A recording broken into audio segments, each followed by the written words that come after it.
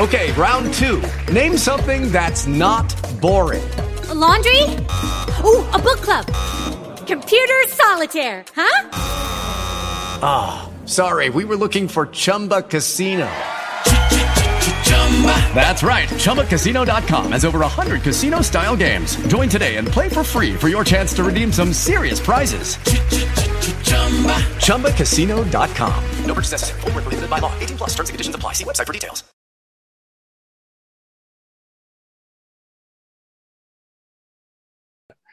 And it's one of those things that she's come to where she knows she can call on me to get understanding of some of the things that she's encountering and some of the things that she doesn't quite understand even in the Bible. So Wow. So that kind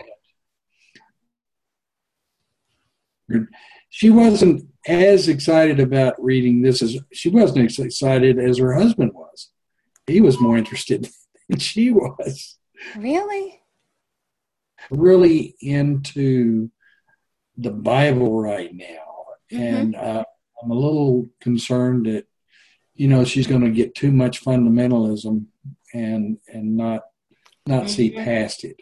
And, but, I'll continue to work with her however it comes up. So, Yeah, there's a danger in taking the Bible literally. Well, there is. There really is. Hey, I did 30 plus years and I'm okay. Hi there, Reverend Kelly. Well, some are more strong-willed than others. I was like on the conservative end of the Bible people. So. Yeah. Really? Well, Oh my God. That is so cool, though. I mean, because you've come over to this side. To the point, like the college I was at, we had mandatory church twice on Sundays. Twice. Mandatory chapel 3 times during the week. Girls had to wear skirts on the days we had chapel. You could only hold hands with your boyfriend. If there was you couldn't even kiss like in private. You weren't supposed to kiss anything. Not even in private. No, it was when the pastor says you may now kiss your wife, that meant this is the time now that it's acceptable for you to kiss her. Wow. Yeah. No drinking, no dancing, no swearing. Couldn't even say you thought you might be gay because then you'd get expelled. You thought you might be. You couldn't even say that. Yeah. Oh, yeah, no. I would, yeah. Yeah. Wow. So, it can work out, Jack. Never fear. Oh, I'm not worried about it. Asking questions, then she'll be all right. It's just a matter. I don't really care for my kids to get as exposed to a lot of the fundamental stuff that I was. So I'm a little bit protective that way with because I'm just afraid that they're going to get exposed to things. Well, there's a Nathan. My goodness. Hello, Jack. Hey, Nathan. Morning. Long time, buddy. Hey, Susan. Yeah. Hi. Ellie. Morning. Nathan, you have a lustrous head of hair. Good. Yes. Thank you. Yes, illumined hair. Yeah. That's his halo. Yeah. Can you wet it and sling it back or something? Yeah. See what that looks like. I keep my tail tucked in my pants, though. Okay. Angels and Duddy.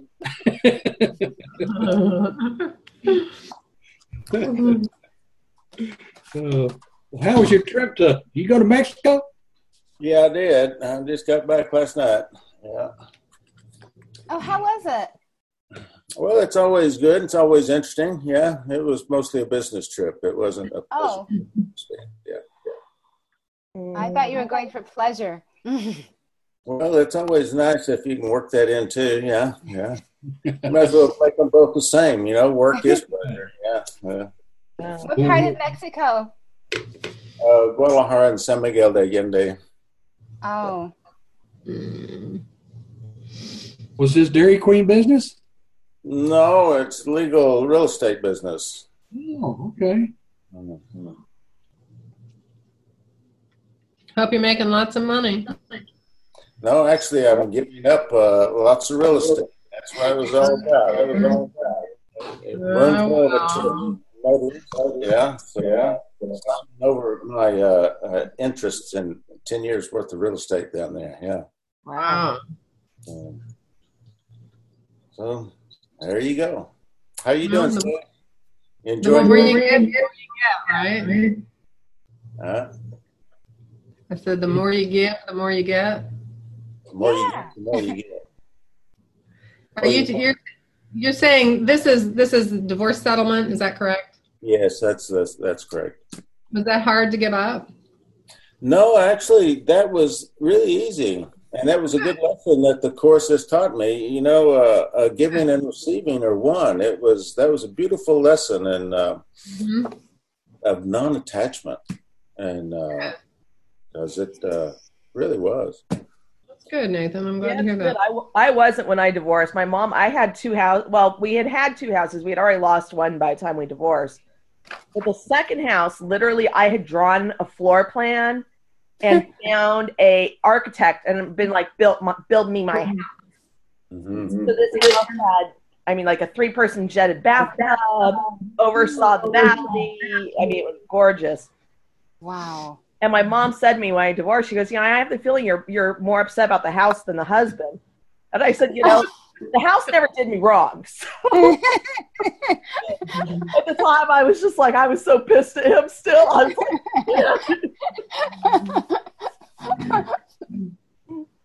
It's all for healing. That's all it is. It's all for healing and letting go. Yeah. Hi, Brian. Yeah. I learned it eventually, but when I first sold the house, it was not easy. Yeah. Well, we built 2 houses there in Guadalajara, and those several other apartments and commercial. I'm glad to be gone out of there myself, so it time to move on. So does that mean you no longer have a place in Mexico? No, in Guadalajara. That chapter, that 10-year doctoral course of intercultural studies is over, yeah. Okay. So San Miguel, I always have San Miguel. Oh my God, I don't have my book. Well, yes, we're just here for a social hour. That's great. Hey, Nathan. Yeah. Hey, Nathan, how long have you been involved in the course? I don't know, 7-10 years maybe. Really? 7 or 10. It's almost like doing time in some sort of mental ward or something, Well, you look at it however you need to. Right. I'm just acknowledging the fact of the insanity that runs rampant in this world of form. That's all. God, I feel like I got out of a mental ward by getting involved with the course. Yeah. Again. What page are we on anyway? Anybody know? Yeah. 569. Okay, that's right. Actually, I need to back up. Yeah. Chapter 29, 6. Yes. What page are you on, Susan? 740. Great. Thank you. I say Pocket 611, but I don't think anybody here is on Pocket Edition. Yeah, I am. Oh, you are? Okay. Pocket 611 then. Well, I had a very good week. We'll see how this Very well week. I'm excited. I'm leaving tomorrow for 4 days to go see my parents. Yay! Are they up north? What's that? Are they north? No, Where are they're outside Vegas, like an hour outside Vegas. Okay. Oh. So we're actually going to go to like the Siegfried and Roy Secret Gardens with the white tigers and all that. So fly in, and my mom loves tigers, so Well, that's fun. spend 3 days there and come back. So that I'm really excited about. This week has been really difficult. I'm still like, I'm going, okay, apply the course. And nothing's decided right now, but Sunday, and I've talked to another person and they said, no, they had the same understanding I did. But Sunday, Reverend Tony comes up and goes, oh, by the way, I'm talking to a couple people that want to become the assistant minister. In other words, like, I might not be staying on. At all? Well, I would still do the class, but that would be it. What? So I don't know. Yeah, I don't know what's going on. I messaged somebody else because he was like, no, we didn't make a decision. And I messaged one of the other board members. I said, I thought we made a decision. And he goes, we made a decision. He goes, the decision was we were keeping you on remotely. But apparently there's now movement to not keep me on remotely. Mm. So, but Reverend Kelly, you don't have that understanding from anyone but Reverend Tony. The board, we had a board meeting. Remotely was discussed at our board retreat. But Reverend Tony only made a comment. This decision's already been made to keep you on, though. Yeah, but he's like interviewing people and talking about not keeping me on. Yeah, but Reverend Kelly, you know that if this is not to be, it's meant not to be because another door is going to open for you. You know this. Like, brain knows that, emotions are still not settled. Yeah. And so people are like, well, it might still work out. And I said, but even if it works out, now I feel like I can't trust what I'm told. So I'm in a weird place. I'm sorry. Yeah, I mean, and honestly, now I'm kind of like, I'm not sure if I want to stay on. If this is how it's going to be, like, oh, if somebody else expressed interest, you're going to dump me. Yeah. I'm like, now I'm not even sure what I want to do. Yeah. So, I think a conversation needs to be had. That's great. Yeah. We've had some of this conversation, and I've just been kind of told, well, we'll see what happens. No, that's not how we live our lives. Well, I'm moving forward right now with, one, I'm returning the computer, because I spent over $1,000 on a computer so I could do this job. So Wow. I'm returning the computer today, and I'm going to kind of make a decision while I need time away where I'm not emotionally tied into it. You know? Yeah. So I'm kind of hoping while I'm on this vacation to get some clarity what I want to do, whether I want to wait and see or if I just want to tell them forget it. And either way, I'm going to Washington. I still get to teach you guys, but it's ask the Holy Spirit for guidance. Yeah. This is a great time to visit your parents because getting away from the situation would be the best thing. Yeah. Gosh, that's so strange. The Reverend Tony would come out like that, just. And he tends to be forgetful, and I love him to pieces. He tends to get very panicky when there's change. He very emotional. He's got a lot of quote mental health issues. Mm-hmm. And I think that's what's coming into play is in his mind, like, this is not going to work and it's going to be catastrophic. And I think he's just not working rationally, but it's, I need to decide what I'm going to do and see what Spirit wants me to do. So, then I'm glad I'm going to go see my parents for a few days. Good. Yeah. So that's where I'm at. I'm in a little bit of a funk. I'm tired because I'm just haven't slept well for like 3 days. So. Oh, I'm so sorry. Yeah. So it is, It was kind of like my mom. I said to my mom, I said, this is so bad. I said, after I went through everything I did with Los Angeles, I'm kind of like, as long as I still have my parents to talk to and I got my dog, I'm okay. You know what? Actually, you are okay as long as you have. I'm okay without them too. But, that was really like, for me, that's like the two people who've always demonstrated love to me was my dog and my parents. Mm-hmm. I'm like, I'll just go into the course. I know I'm okay no matter what. Financially, I'm okay. I need to Uber like 2 days a week and that's it. So if I have no other income, so I'm okay, but it just was kind of a shock. And I was surprised that even though I had board members, we thought a decision was made. Mm-hmm. they apparently aren't having that conversation with Reverend Tony. So I'm like, it's a weird. So I'm a little off and I'm a little tired, but And I'm glad you're here with us right now. Huh? I'm glad you're here with us right now. Me too. Mm-hmm. Me too. And I have my favorite coffee mug. I got this at the M&M. Last time I went with my parents to Vegas. There's a four-story M&M store in Las Vegas. So that's why it says yellow, because on this side is the M&M, and on the back side it says yellow. So, yeah, this is because I work Thanksgiving and I work Christmas. So my dad's birthday is on the 12th, so I always go visit him. Oh, your dad's birthday's on the 12th. Yeah. Yay. How are you, Brian? Oh, go ahead. Good. Enough. It's 10 after. We can skip me. I'm fine. No, go ahead. Everything is fine. Everything is good. Am I supposed to read the book or talk about myself? If you want to talk about yourself, we would love you to talk about yourself. It's all sections, but they're all, like, the longest section today is 2 pages. Okay. Cool. I'm great. I have a Christmas tree that doesn't have lights on it yet. Lights on the tree, and there's a lot of dates going on right now and Christmas parties, and it's a little bit overwhelming. So my mom's coming to visit, which I'm really excited about. She'll be here for a week. Good. She'll be great. Yay! And she loves lobster, and I think I found a restaurant to surprise her with and take her to lobster dinner one night here in LA. So. Oh, that is going to be so awesome. Where's she coming from?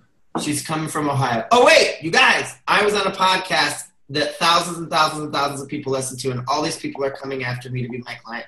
And I'll share it with you, and I talk about lots of things. Oh, congratulations. It was really cool. I was really excited, and I didn't know it was coming out, and suddenly it was out, and I was like, what's going on? And then all of a sudden, it was awesome. I'll share it with you guys. I'm really proud of it. And I keep getting messages of people being like, this was incredible, and awesome. Yeah. Wow. Congratulations. That sounds Thank great. you. I'm pretty excited, if you can't tell. Where's Benjamin today? Benjamin is on a plane, so I think that means he's coming back to the U.S. I'm assuming, but I'm not positive. He was going to be on a plane. Yeah, he could be running away from his family. Okay.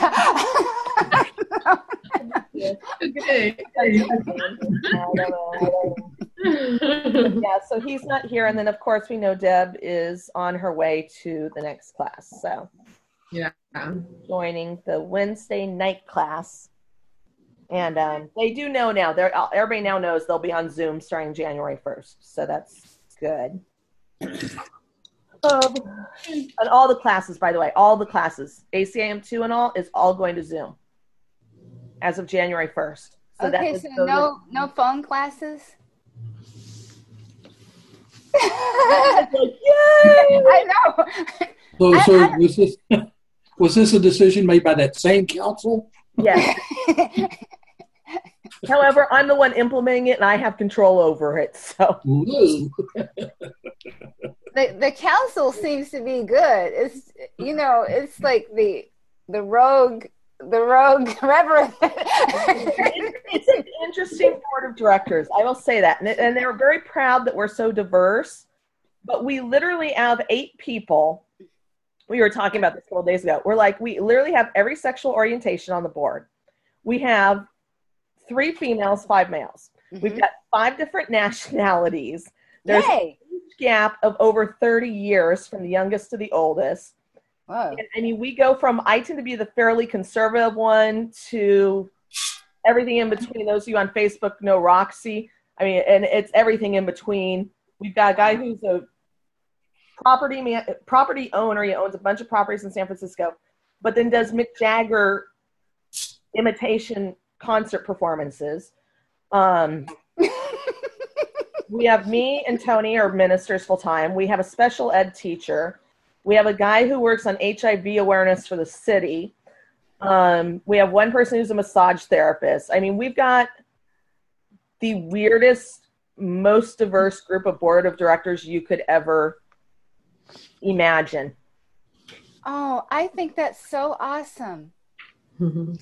It's interesting. It's nice in the sense of we all bring, we all interpret even the course different. And some of them love Way of Mastering, love way, Course of Love. Some of us have never touched either of those. Really? So it's like we bring this whole huge diversity, which is good because we get kind of like every perspective, but at times it can get really ugly. Everybody's very vocal. Everybody's very opinionated. I've sat in meetings where I've had to say, like, guys, I literally can't hear you because you're talking so loudly. And at the same time. Like, we got to bring it down. So it's an interesting board. But actually, for those of you who are supporting members and on the healing team, which is a supporting member, you will get our Christmas card is of our entire board. So you'll see all 8 of us. Oh, awesome. I love that. Oh, and thanks for the birthday card. That was really sweet. You just have a birthday, Lydia? Oh, in September, but like I kept the card. The card's right there. So. Yeah, the birthday card, the Sunday service, and everybody signs it. And oh, that is so nice. A couple of you who aren't supporting members yet, you'll get that next year when you do become a supporting member, because you got to be a member of ACIM. Yay! Okay, changeless dwelling place. Like I said, it's not a long reading, so we can chat a little extra. It's me, Brian, Jack, Lydia, Nathan, Susan. So me, Brian, Jack, Lydia, Nathan, Susan. Mm-hmm. Okay, let me mute.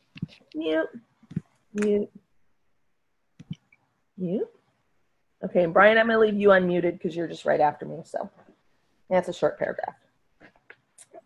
There is a place in you where this whole world has been forgotten. Woohoo! Where no memory of sin and of illusion lingers still. There is a place in you which time has left, and echoes of eternity are heard. There is a resting place so still, no sound except a hymn to heaven rises up to gladden God the Father and the Son, where both abide are. Where both abide are they remembered both. That is so wordy. Okay. And where they are is heaven and is peace. Think not that you can change their dwelling place, for your identity abides in them, and where they are, forever must you be. The changelessness of heaven is in you, so deep within that nothing in the world but passes by, unnoticed and unseen. The still infinity of endless peace surrounds you gently in its soft embrace, so strong and quiet, tranquil in the might of its creator. Nothing can intrude upon the sacred Son of God within. Here is the role the Holy Spirit gives to you who wait upon the Son of God, and would behold him waken and be glad. He is a part of you, and you of him, because he is his Father's Son, and not for any purpose you may see in him. Nothing is asked of you but to accept the changeless and eternal that abide in him, for your identity is there. The peace in you can but be found in him, and every thought of love you offer him but brings you nearer to your awakening, to peace eternal and to endless joy. This sacred Son of God is like yourself, the mirror of his Father's love for you, the soft reminder of his Father's love by which he was created and which still abides in him as it abides in you. Be very still and hear God's voice in him, and let it tell you what his function is. He was created, for only the complete can be a part of God's completion, which created you. There is no gift the Father asks of you, but that you see in all creation, but the shining glory of his gift to you. Behold his Son, his perfect gift, in whom his Father shines forever, and to whom is all creation given as his own. Because he has it, is it given you, and where it lies in him, behold your peace. The quiet that surrounds you dwells in him, and from this quiet come the happy dreams in which your hands are joined in innocence. These are not hands that grasp in dreams of pain. They hold no sword, for they have left their hold on every vain illusion of the world. And being empty, they received instead a brother's hand in which completion lay. If you but knew the glorious goal that lies beyond forgiveness, you would not keep hold on any thought, however light the touch of evil on it may appear to be. For you would understand how great the cost of holding anything God did not give in minds that can direct the hand to bless and lead God's Son unto his Father's house. Would you not want to be a friend to him, created by his Father as his home? If God esteems him worthy of himself, would you attack him with the hands of hate? Who would lay bloody hands on heaven itself and hope to find its peace? Your brother thinks he holds the hand of death. Believe him not, but learn instead how blessed are you who can release him just by offering him yours. A dream is given you in which he is your savior, not your enemy in hate. A dream is given you in which you have forgiven him for all his dreams of death. A dream of hope you share with him instead of dreaming evil, separate dreams of hate.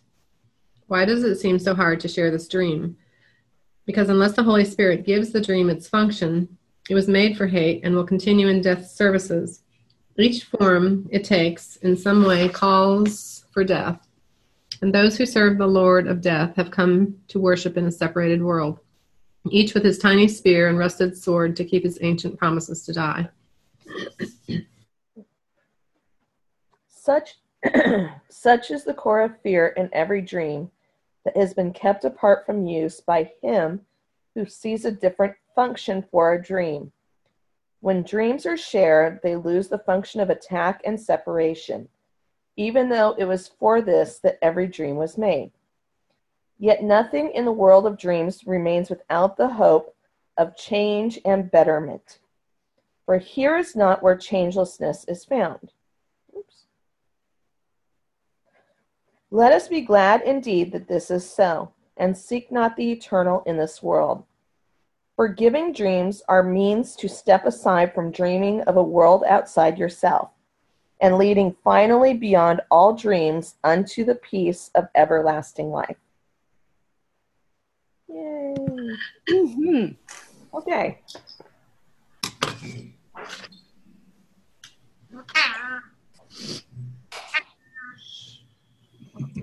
Well, the cat's got something to say. I know. Sorry. Can you interpret for us?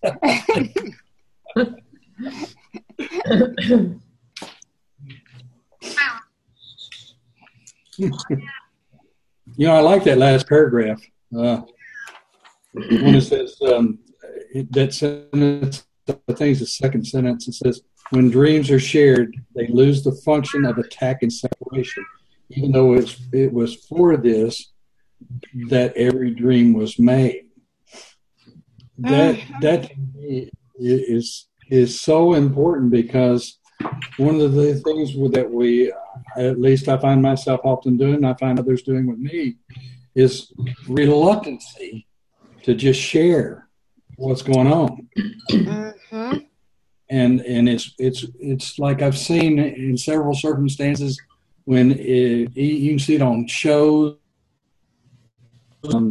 where people, if they would just say what's on their mind, say what they're thinking, say what's really going on with them, it would end so much of the disillusionment and the I guess you could say the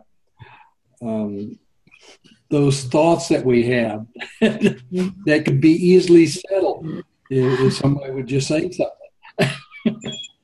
Just share. Jack, I totally agree. And I had this conversation with my mom, but also with Jim. I know that, like, sometimes we feel a judgment towards someone that we keep to ourselves, and we think they don't know about it. But we all feel when someone's judging us. We know it. So the thing is, if you just came out with it, like, then you could get it out there, and then the person could say, well, I see where you're coming from, but I'm not like that. Or, this is why I did it. And it could be, we always project motivations and reasons for other people's behavior that we are just projecting because we don't really know. And if we're judging them for their behavior, if we would just be honest and get it out there, we could share this and then it could be done with. The danger is it's an ego looking at another ego, and it's always going to be wrong. The sharing business, I don't know, I'll be a little devil's advocate here. It depends, again, on the identity question. If you're sharing from who you really are, that's true. Otherwise, I'm just telling you my bullshit from my ego. Oh, it's my story. You know what happened? We did and I got violins playing and everybody's. So there's two types of sharing as I see it, One's just going to dig you deeper into the dream. Yeah. Without a doubt. I think a lot of times, I agree, because there's even times that I'm even aware that it would be a good time to share, but I kind of get that reluctancy to do so simply because I think it might cause more problems, and so I may not. But and I agree with that very much, Nathan. There's times to be to stay guarded, I guess, and other times you can. But to me, if I sense somebody's judging me in some way or another, like Lydia was talking about, I'd rather get it out on the table and see what's going on. And they may choose not to be open with me, but that's their choice. Yeah, it's like, what are you judging me for? And I know that's an ego question. Why are you judging me? But if you find out why someone's judging you, it can help, because then you can just be totally honest with them. There have been so many examples in my life and in the lives of everyone I know where someone had a thought about them, someone had, a judgment or an idea of the kind of person they are, their motivations for things, and just didn't bear up. When the truth comes out, you're like, wow, I guess she did it for that, or and you just didn't know, and you spent all that time in judgment, but it was silent judgment. Silent judgment. I just don't like her, or I just don't care for him, or whatever. Being willing to be honest, open and honest about your deepest feelings, since hiding in any degree keeps us stuck in our illusion of separateness.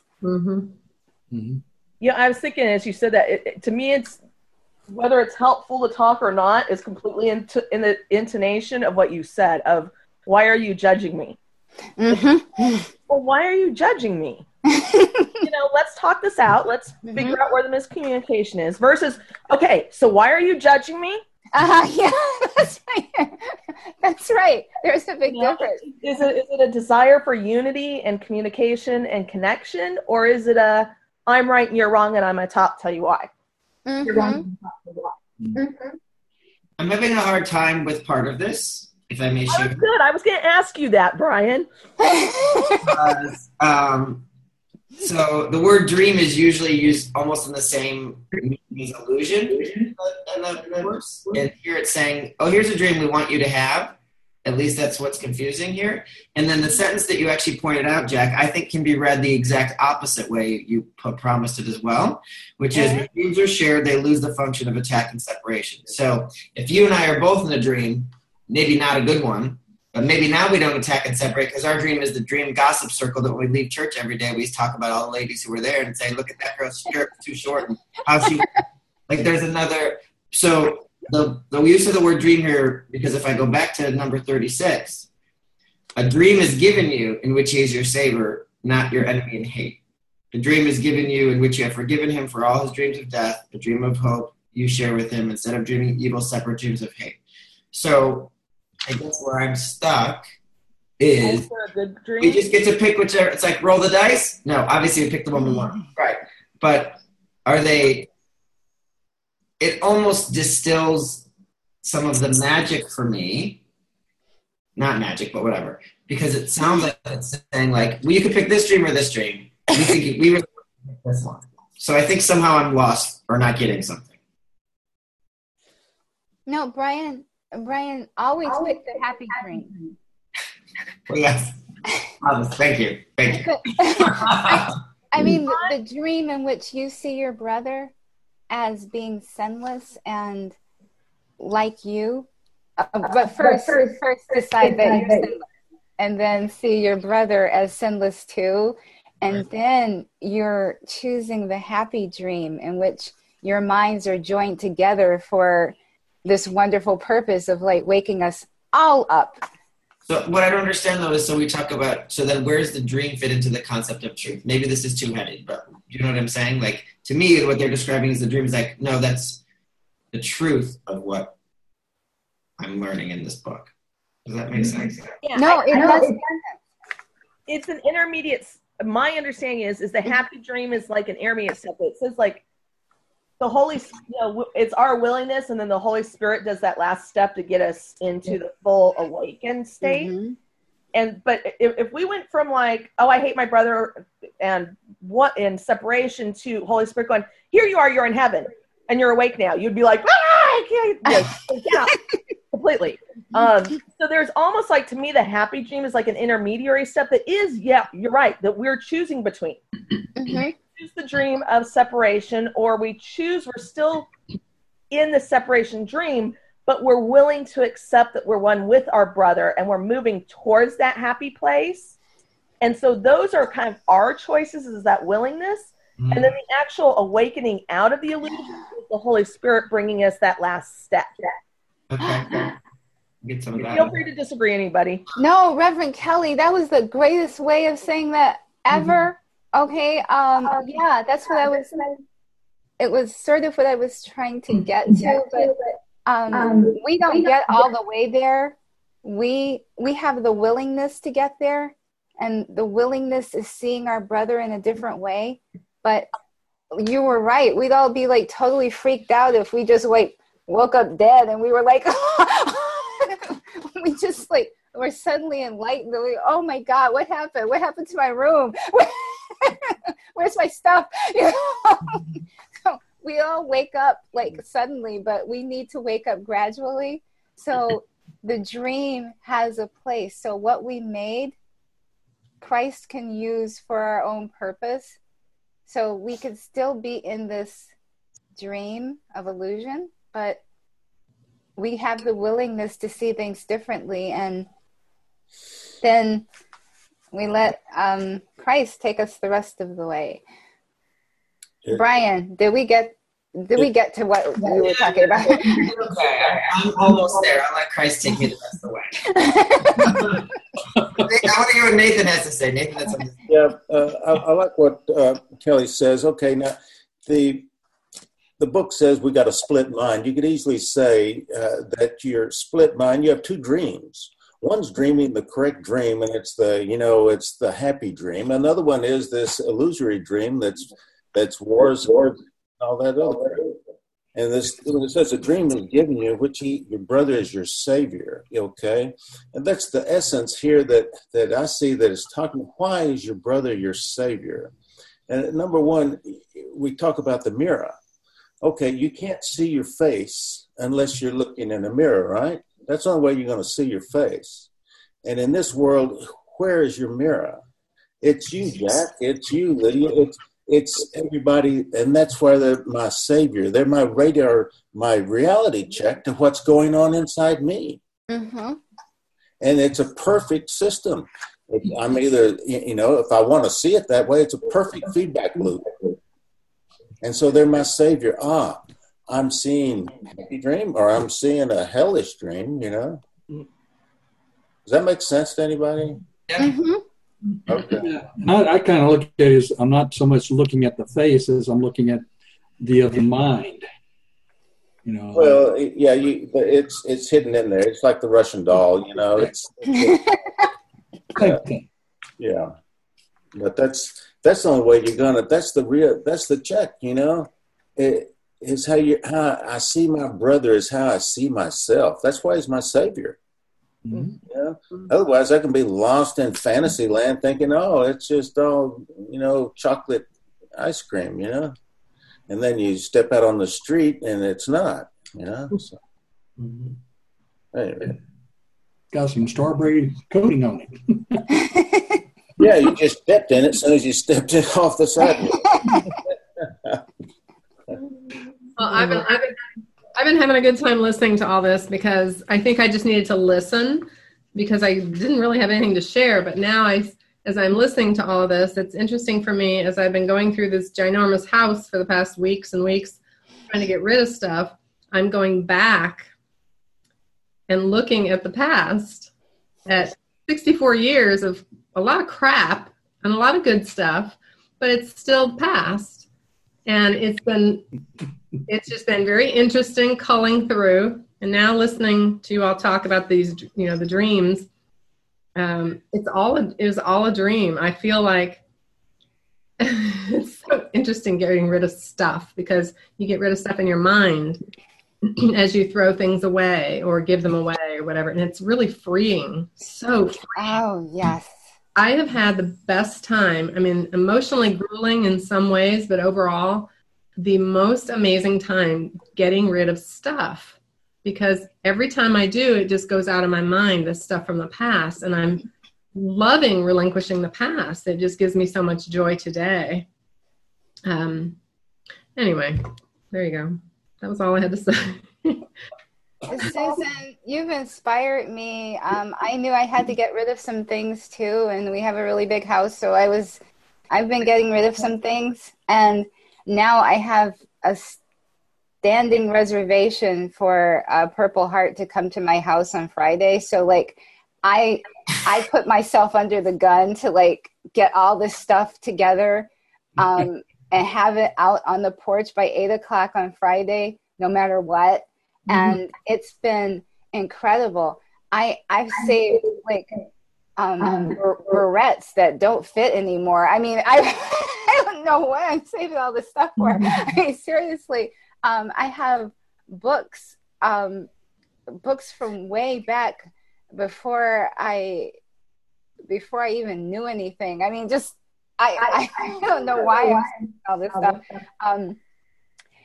So it's been very freeing getting rid of it, especially things that are in perfect condition that I know someone else can use.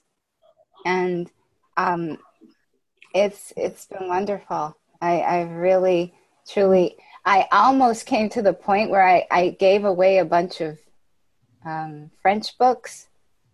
And I used to teach French, and I don't need these books anymore, and someone could really use them. And I gave a lot of them away, boxes and boxes, and I'm still working through it. It's been a great cathartic experience, and I have you to thank for it, Susan.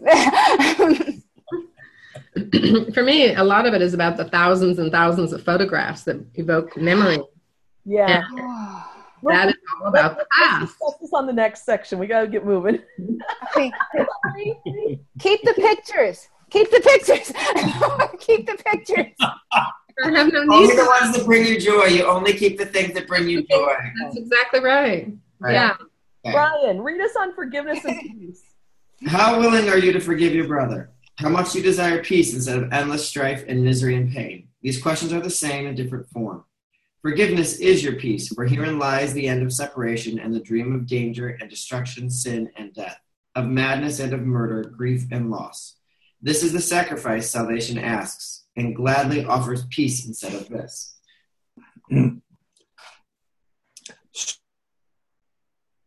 God, you made a bargain that you cannot keep. The Son of Life cannot be killed. He is immortal as his Father.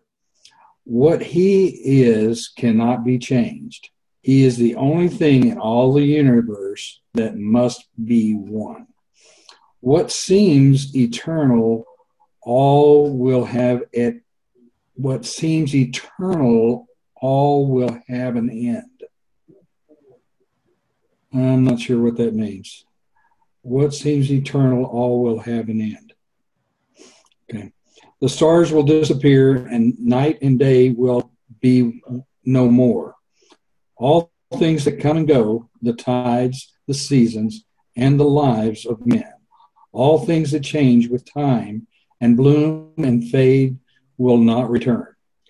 Where time has set an end is not where the eternal is. God's Son can never change by what men made of him. He will be as he was and as he is. For time appointed not his destiny, nor set the hour of his birth and death. Forgiveness will not change him, yet time waits upon forgiveness, that the things of time may disappear, because they have no use. Nothing survives its purpose. If it be conceived to die, then die it must, unless it does not take this purpose as its own. Change is the only thing that can be made a blessing here, where purpose is not fixed, however changeless it appears to be. Think not that you can set a goal unlike God's purpose for you and establish it as changeless and eternal. You can give yourself a purpose that you do not have, but you cannot remove the power to change your mind and see another purpose there. Change is the greatest gift God gave to all, that you would make eternal, to ensure that only heaven would not pass away. You were not born to die. You cannot change because your function has been fixed by God. All other goals are set in time and change that time might be perceived, excepting one. Forgiveness does not aim at keeping time, but at its ending where it has no use. Its purpose ended, it is gone. And where it once held seeming sway is now restored the function God established for his Son in full awareness. Time can set no end to its fulfillment nor its changelessness. There is no death because the living share the function their Creator gave to them. Life's function cannot be to die. It must be life's extension, that it be as one forever and forever without end. This world will bind your feet and tie your hands and kill your body only if you think that it was made to crucify God's Son. For even though it was a dream of death, you need not let it stand for this to you. Let this be changed, and nothing in the world must be changed as well. For nothing here is defined as what you see it for. How lovely is the world whose purpose is forgiveness of God's Son. How free from fear, how filled with blessing and with happiness. And what joyous thing it is to dwell a little while in such a happy place. Nor can it be forgot in such a world. It is a little while till timelessness comes quietly to take the place of time.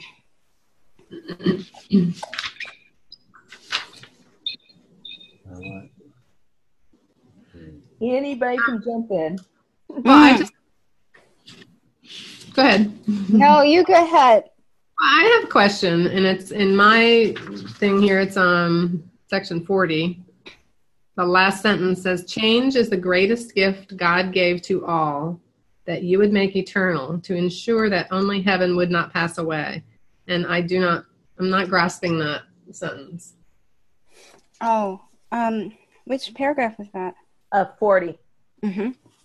The last sentence of 40? Mm-hmm. Ah. Change is the greatest gift God gave to all, that you would make eternal, to ensure that only heaven would not pass away.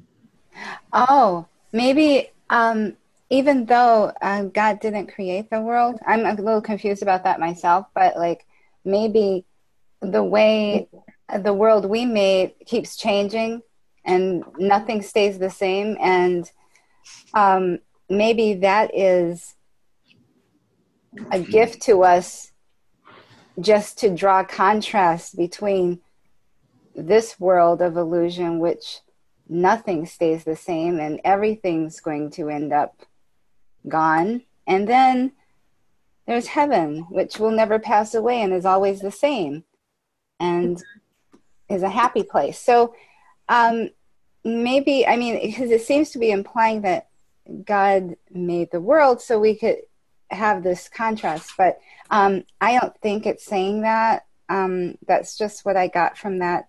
That's my confused mind what I got from that sentence. But yeah, it seems like God gave us like change so that we could know what's real, or we could actually like see what's real. Thanks, Lydia. Yeah, I was just saying, I think Lydia said, because I'm looking at the paragraph, you know, that entire paragraph together to try to see what it says. And, you know, there's this whole thing about changeless and changelessness. Actually, to me, the sentence right above it is what it's referencing. I could be, who knows, but it says, actually 2 sentences. It says, you can give yourself a purpose that you do not have. So you can get yourself confused. But you cannot remove the power to change your mind and see another purpose. So it's like you can be confused as to what you are, who you are. You can be confused in the illusion, but you always have that power to change your mind. Okay. That's what it's referencing there. It's changes the greatest gift. The greatest gift being we change from illusion to truth in our thoughts. Thank you. Thanks. Any of the guys want to jump in on this? It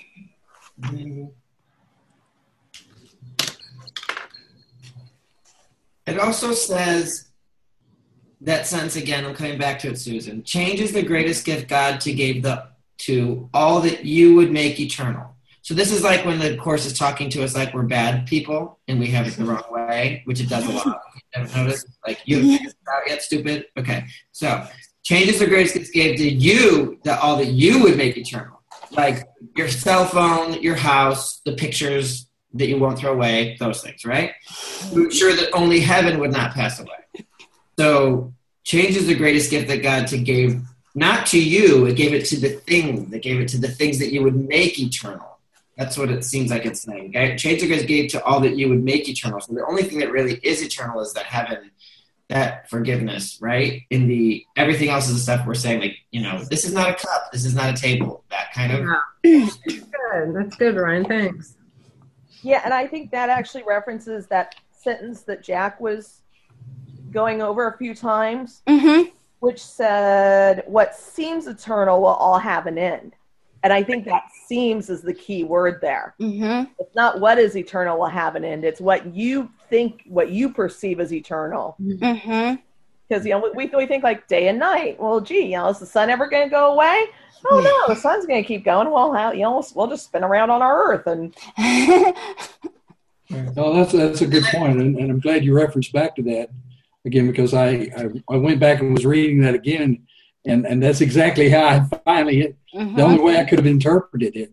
Yeah. Because, I mean, heaven is changeless only because heaven encompasses all. And there's no past, there's no future, there's no deception, no nothing like that. There just is. And we kind of lose sight of that sometimes in the experience. And why, to me, change is so important is because when we're experiencing in the illusion, we have opportunity. As long as we have opportunity to change, we can finally get back to the oneness and the allness that we truly are. Okay, I'm going to start the reading on the lingering illusion, and then Nathan, you'll be starting the discussion when we get to it. Let me mute people. I'm going to same thing. I'm going to leave Brian unmuted. That way I don't have to be rushing to get there. There we go. Okay. The lingering illusion. Seek not outside yourself, for it will fail, and you will weep each time an idol falls. Okay, I'm going to underline it. Heaven cannot be found where it is not, and there can be no peace excepting there. Each idol that you worship when God calls will never answer in his place. There is no other answer you can substitute and find the happiness his answer brings. Seek not outside yourself. For all your pain comes simply from a futile search for what you want, insisting where it must be found. And what if it is not there?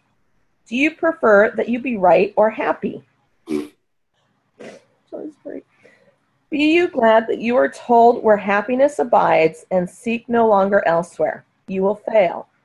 But it is given you to know the truth and not to seek for it outside yourself. No one comes here but must still have hope, some lingering illusion or some dream that there is something outside of himself that will bring happiness and peace to him. If everything is in him, this cannot be so. And therefore, by his coming, he denies the truth about himself and seeks for something more than everything, as if a part of it were separated off and found where all the rest of it is not. This is the purpose he bestows upon the body, that it seek for what he lacks and give him what would make himself complete. And thus he wanders aimlessly in search of something that he cannot find, believing that he is not. All right. The lingering illusion will impel him to seek out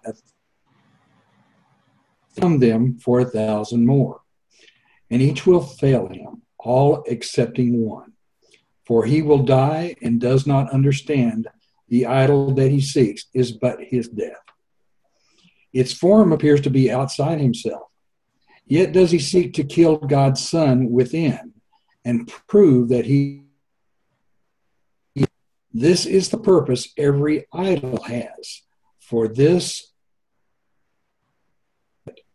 and this the role that cannot be fulfilled. Whenever you attempt to reach a goal in which the body's betterment is cast as major beneficiary, you try to bring about your death. For you believe that you can suffer lack, and lack is death. To sacrifice is to give up, and thus be without, and to have suffered loss. And by this giving up is life renounced. Seek not outside yourself. The search implies you are not whole within, and fear to look upon your devastation, and prefer to seek outside yourself for what you are. Idols must fall because they have no life, and what is lifeless is a sign of death. You came to die, and what would you expect but to perceive the signs of death you seek? No sadness and no suffering proclaims a message other than an idol found that represents a parody of life, which in its lifelessness is really death, conceived as real and given living form. Yet each must fail and crumble and decay because a form of death cannot be life, and what is sacrificed cannot be whole. This world were made to keep the truth within from being known to you and to maintain allegiance to the dream that you must find what is outside yourself to be complete and happy. It is vain to worship idols in the hope of peace. God dwells within, and your completion lies in him. No idol takes his place. Look not to idols. Do not seek outside yourself. Let us forget the purpose of the world. Let us forget the purpose of the world the past has given it. For otherwise, the future will be like the past, and but a series of depressing dreams in which all idols fail you one by one, and you see death and disappointment everywhere.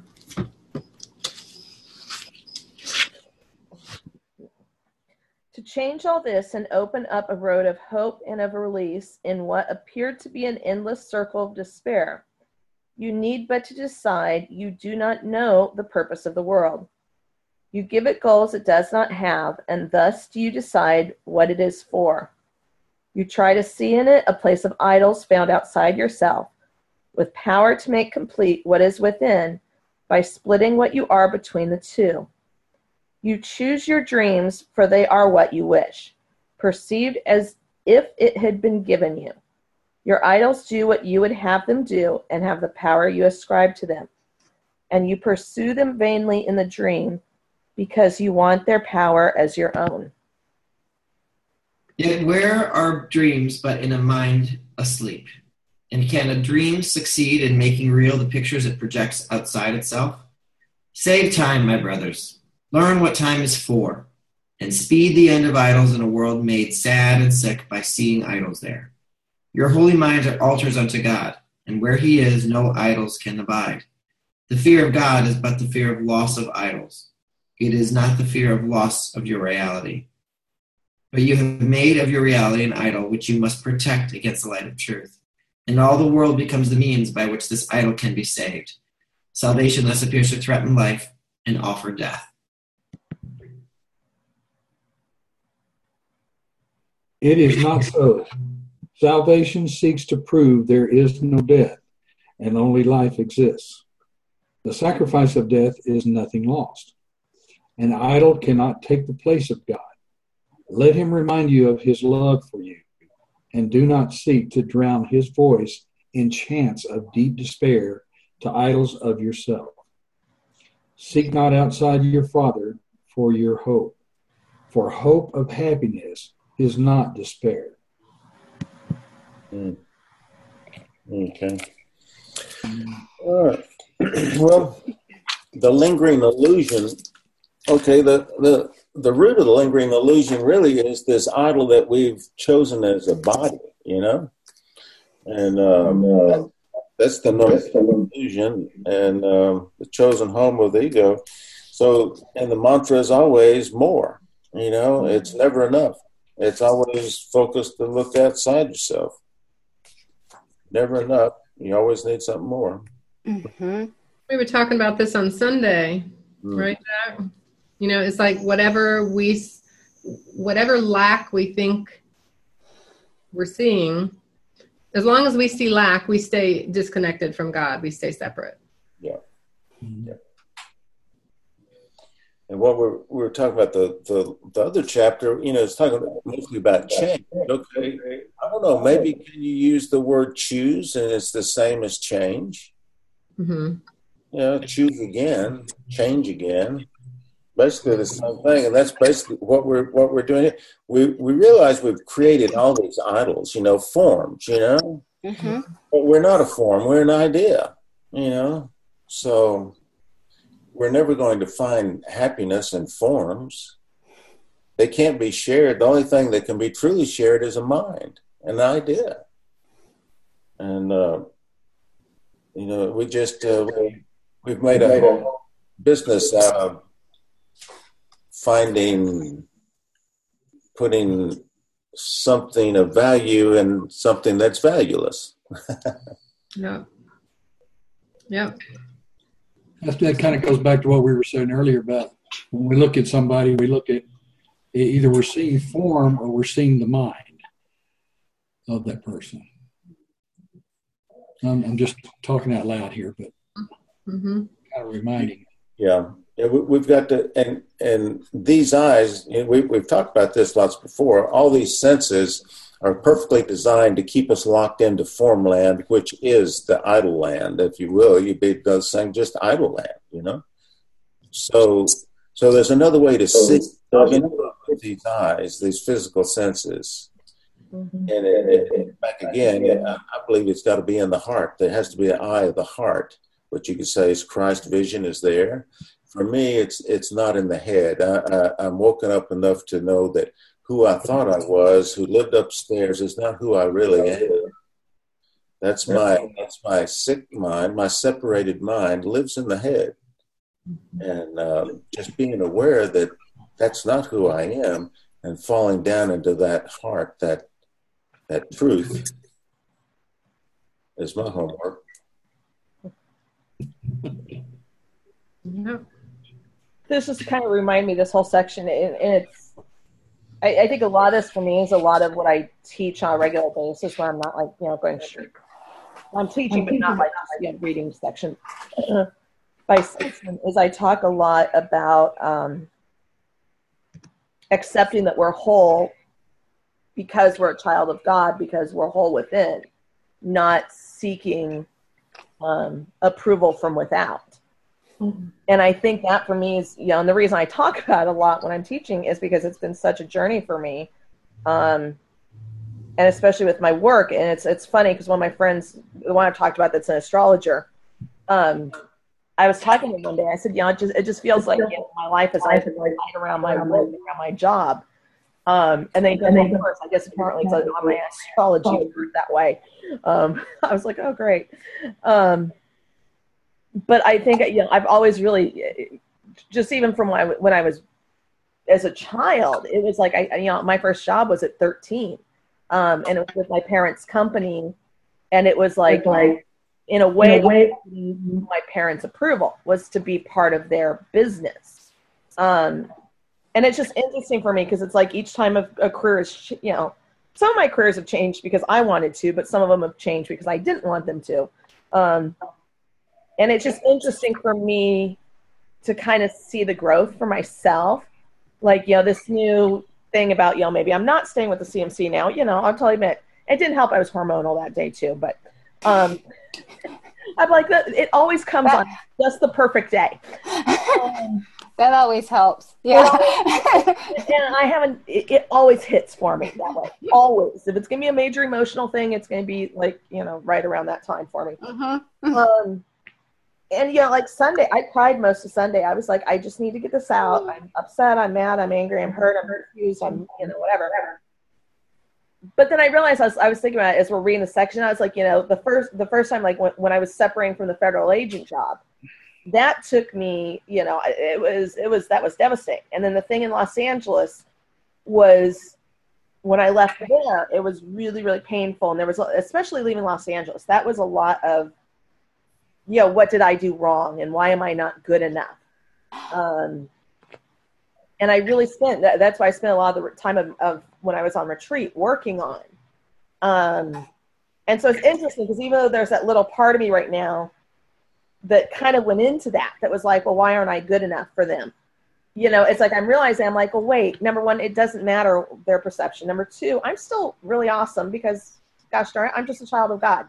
Mm-hmm. I don't need their approval to change that, or to verify that. It was just interesting, this whole section for me, especially Lydia, you say with Jennifer Hadley, is that whole thing a lot. She'll teach a lot about, seek not outside yourself.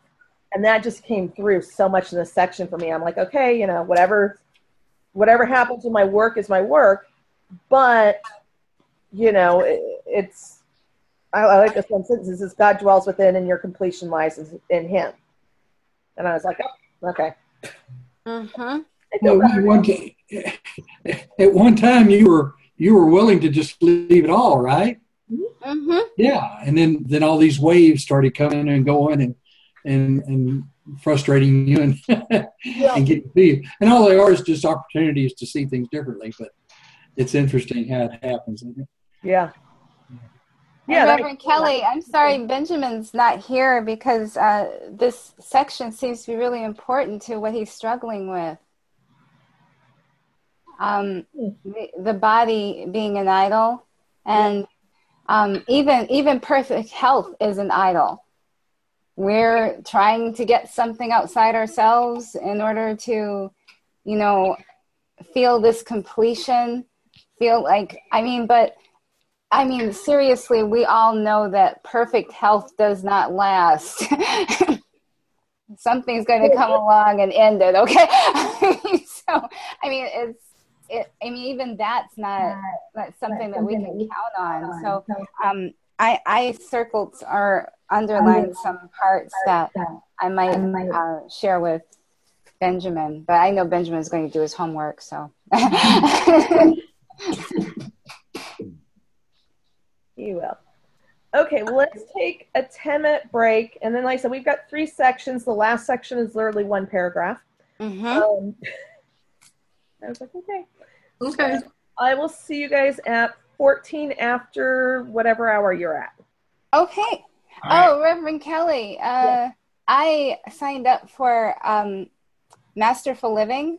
Oh, okay. So I was speaking with someone from Jennifer Hadley's office, like on Wednesday, Yeah. But I'm really excited about it. This is going to be such an event. Yeah, and I think actually it'll be good that you've got this class with Masterful Living, because I love Jennifer. She's she's been one of my big teachers, but she very much teaches from her perspective and her experience. So it's interesting for you to have like an actual spiritual text that you're reading, along with her real. I think her stuff's really, really practical. She's really, really good on the practical application side of things. I love listening to her. She's just amazing. So I thought this was the time to do it, especially since I'm going through this course and I am studying to become a minister. So wow, this is the perfect time, and there it was. The one thing I'm going to qualify it with is do what you feel led to do. Because I've seen with Masterful Living, people will try to do every practice she gives them like all the time. And get overwhelmed and then start going, oh, well, I'm not spiritual because I'm not doing everything. So just be aware of that. Do what you feel led to do. And, somebody will be like, well, you're not growing because you're not doing this practice. BS. Do what you feel led to do and be happy with it. Oh, awesome. Awesome. Okay? That is going to help me tremendously, because I do tend to get overwhelmed and try to do everything all at once. And she gives you a lot of practices, and you have to, I would say definitely do like the daily, I forget what she calls it, but it's like you do like a life purpose thing. And like reading that daily, I think is really good. But don't be like, well, I'm going to do that daily. I'm going to do a forgiveness letter daily. And I'm going to do da-da-da-da-da. You got to focus on what Spirit guides you to. Don't freak yourself out. Okay, I will do. I won't be long this time, because like all I have to do is go down the stairs and get some water. So I'll be back shortly. I'll refill my coffee. So.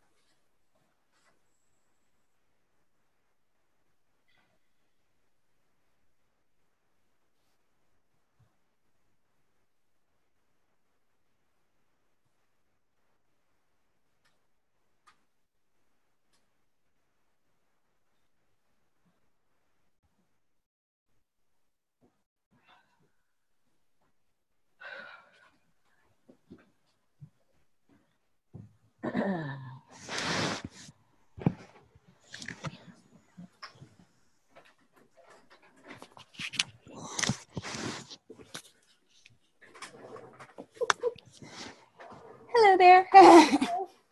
And then I just heard somebody else too as I was walking around. Have you ever heard Venerable, Jennifer's teacher?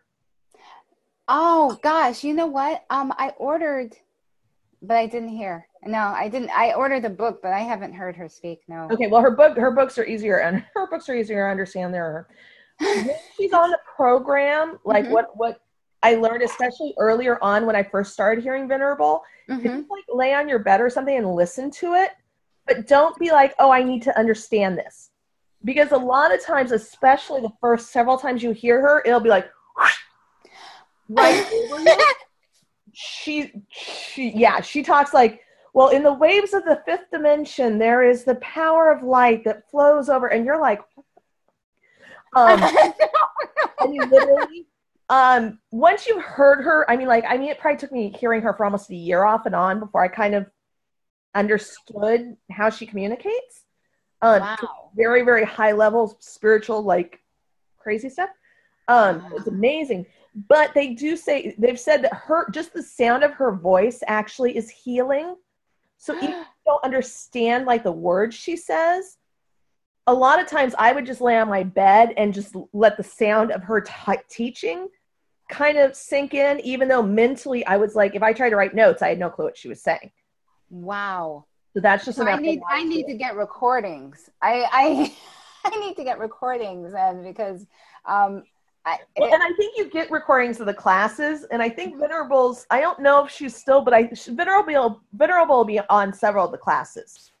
Oh, excellent. I don't know how often she's doing them now. I think she was doing them, like the first couple of months she doesn't have Venerable, because it's, like I said, it's, I want to say, I think the last 6 months, at least when I was doing it, I think Venerable was on like once a month, maybe. Oh, awesome. And really, take advantage of listening to it, because I think like where I'm not in Masterful Living, I think it's like over $75 if I wanted to sign up with Venerable to be in that one class, because some Venerable students will log in for that class. But it's it's like, that's awesome. But yeah, be aware of that. Don't be like, oh my God, I have to understand Venerable. You won't. You just won't. You know what? That would shock me, and I would be like, oh my God. It's like waking up and like, I don't speak this language. No, nobody does initially. While, and then I think actually in her books, I think she almost is. She's a little more. Some of her books are very woo woo, but you can kind of get through it usually. But sometimes, like her talk, sometimes she would go 2 hours, and I had no clue what she said. Is there like a specific book that you think would be like an entry level? Yeah. It's not this one. Let me go look. I've got it in the other room. I know I've got a couple of her books, but I know which one. Yeah, hold on. Oh, excellent. Thank you.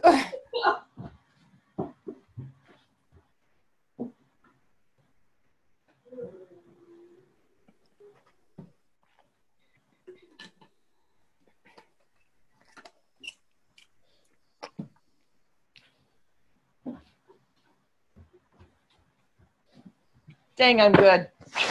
We found it. Yeah, I actually keep this one on my meditation area. It's Learning Cherokee Ways. Oh. The Iwahu Path. Oh my goodness. Okay. That's the one I almost ordered, but didn't. Yeah, this one, there's a lot of very, there's some things she says, I can't share. There's certain things that are only for the Cherokee Iwahu tribe. But, she's got prayers in here. She talks really, clearly about meditation practice. She talks about her experience with crystals. It's pretty straightforward about the practices that she teaches. So, yeah, that's one of my favorite. I've been reading Voices of Our Ancestors. It's definitely more woo-woo-y. Okay, I bought that one. I ordered that one, Voices of Our Ancestors, and took one look at it and said, "Oh, maybe later." Yeah, it's still very good, but it's much more dense. And it's definitely more her high level. Like, I just flipped here, and it says the inherent spark of clear mind is never sullied. The thoughts and actions may be impure, yet that the creative principle of life is ever holy. Illness is an illusion. That we separate nations and separate peoples is also illusion. Through the fibers of our thinking, through our thought processes, we are weaving our reality. Which eventually you can pick that apart and you realize it's totally Course in Miracles. But it's coming at it like it's feeling like you're reading the Course in a really intense level. This one is much more practical, basic, venerable 101.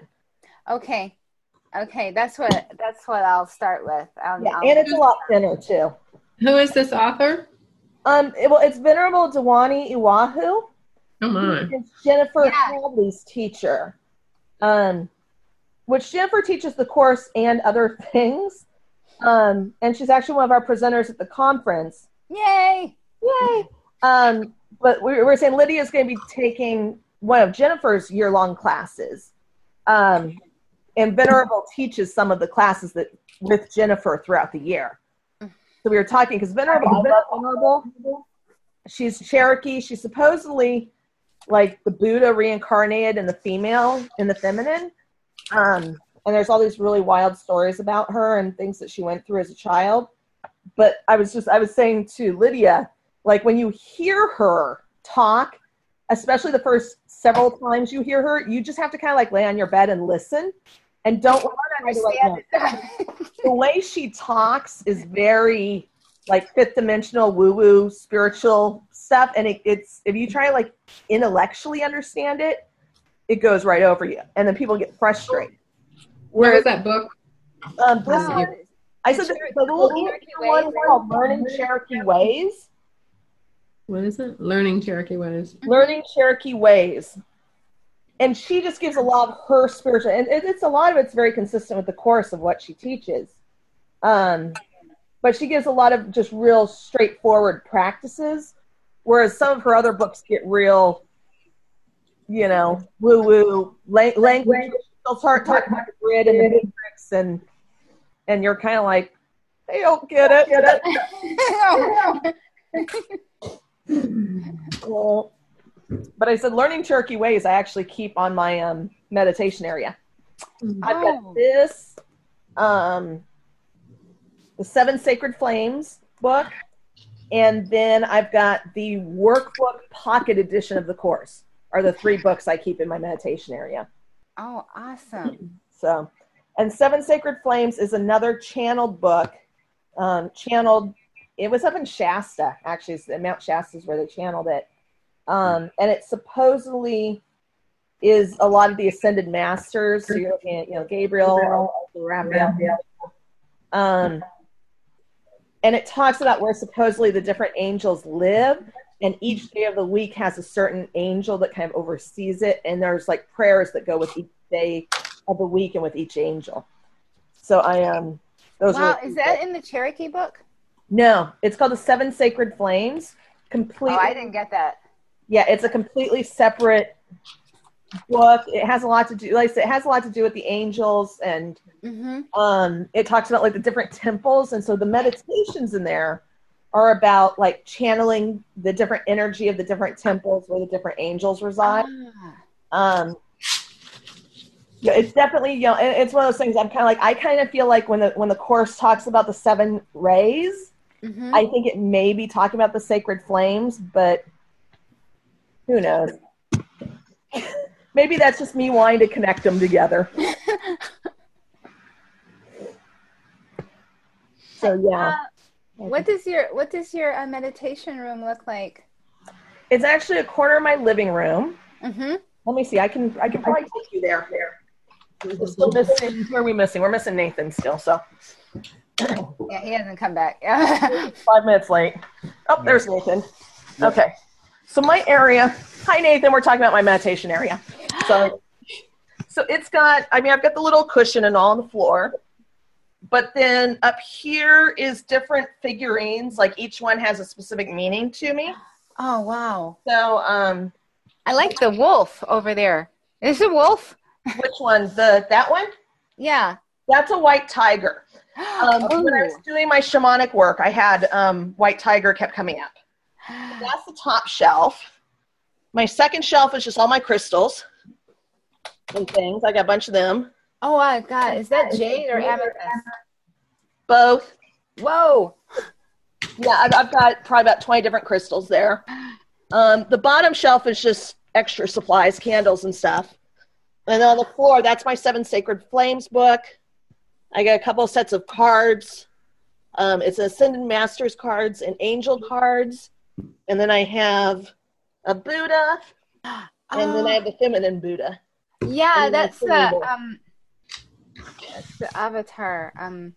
You have a feminine Buddha, which is the same as Kuan Yin. Yeah, Kuan Yin is the feminine form of feminine Buddha, which is venerable. It's considered to be venerable. Supposedly venerable is Kuan Yin. Mm-hmm. And I have a huge Kuan Yin statue on my meditation altar, but in the past year, when we suddenly became foster parents, suddenly my meditation room has a crib in there and some stuffed toys. So it's kind of strange now. Quiet, huh? The unquiet. Yeah, so that's I think I have about 20 crystals total. Wow. And I've collected them. Some of them in presents, some I purchased. Whatever. So, okay, is everybody here now? We got everybody. Yay, Nathan's back. Who read last? I forgot to mark. I did. Whose eye? Was that Jen? I think I did. Okay.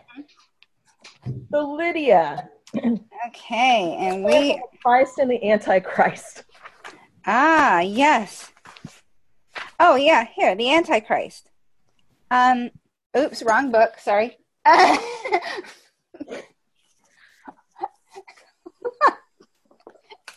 Okay. Christ and the Antichrist. What is an idol? Do you think you know? For idols are unrecognized as such and never seen for what they really are. That is the only power which they have. Their purpose is obscure, and they are feared and worshipped both, because you do not know what they are for and why they have been made. An idol is an image of your brother, which you would value more than what he is. Idols are made that he may be replaced, no matter what their form. And it is this which never is perceived and recognized. Be it a body or a thing, a place, a situation, or a circumstance, an object owned or wanted, or a right demanded or achieved, it is the same. Mm-hmm. Okay. Let not their form deceive you. Idols are but substitutes for your reality. In some way you believe they will complete your little self and let you walk in safety in a world perceived as dangerous, with forces masked against your confidence and peace of mind. They have the power to supply your lacks and add the value which you do not have. No one believes in idols who has not enslaved himself to littleness and loss, and thus must seek beyond his little self for strength to raise his head and stand apart from all the misery the world reflects. This is the penalty for looking not within for certainty and quiet calm, which liberates you from the world and lets you stand apart in quiet and in peace, unlimited. Mm-hmm. An idol is a false impression or a false belief, some form of Antichrist, which constitutes a gap between the Christ and what you see.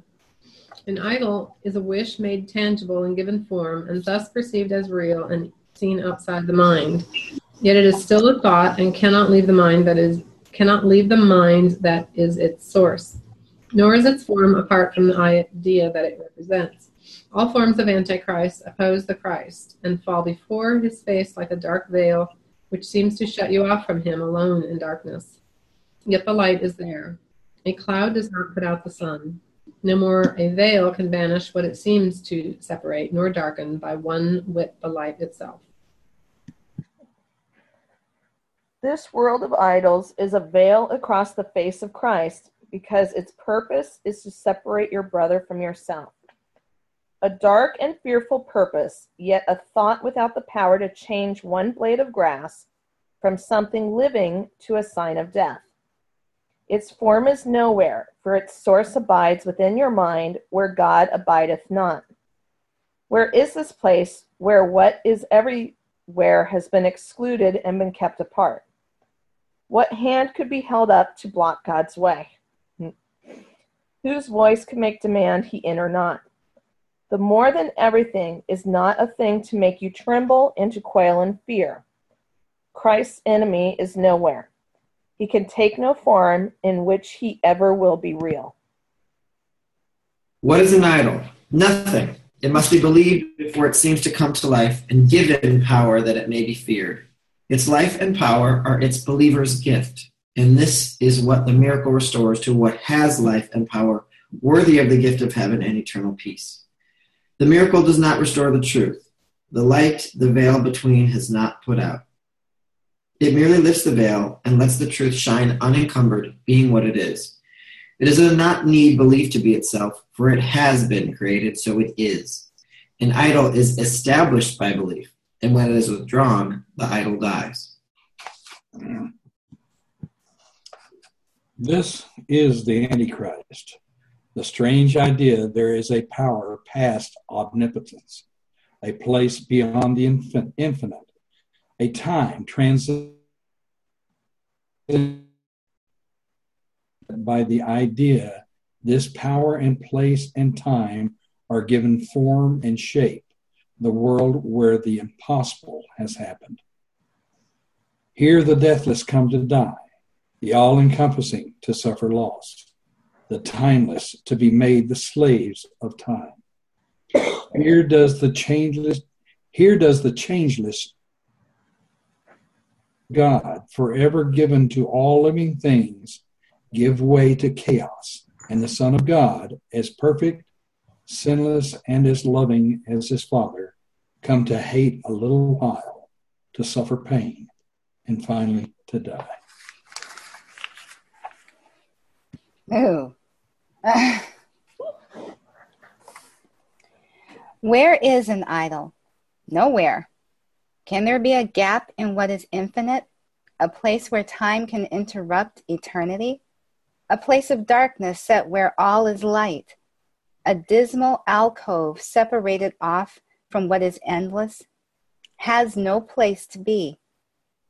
An idol is beyond where God has set all things forever and has left no room for anything to be except his will.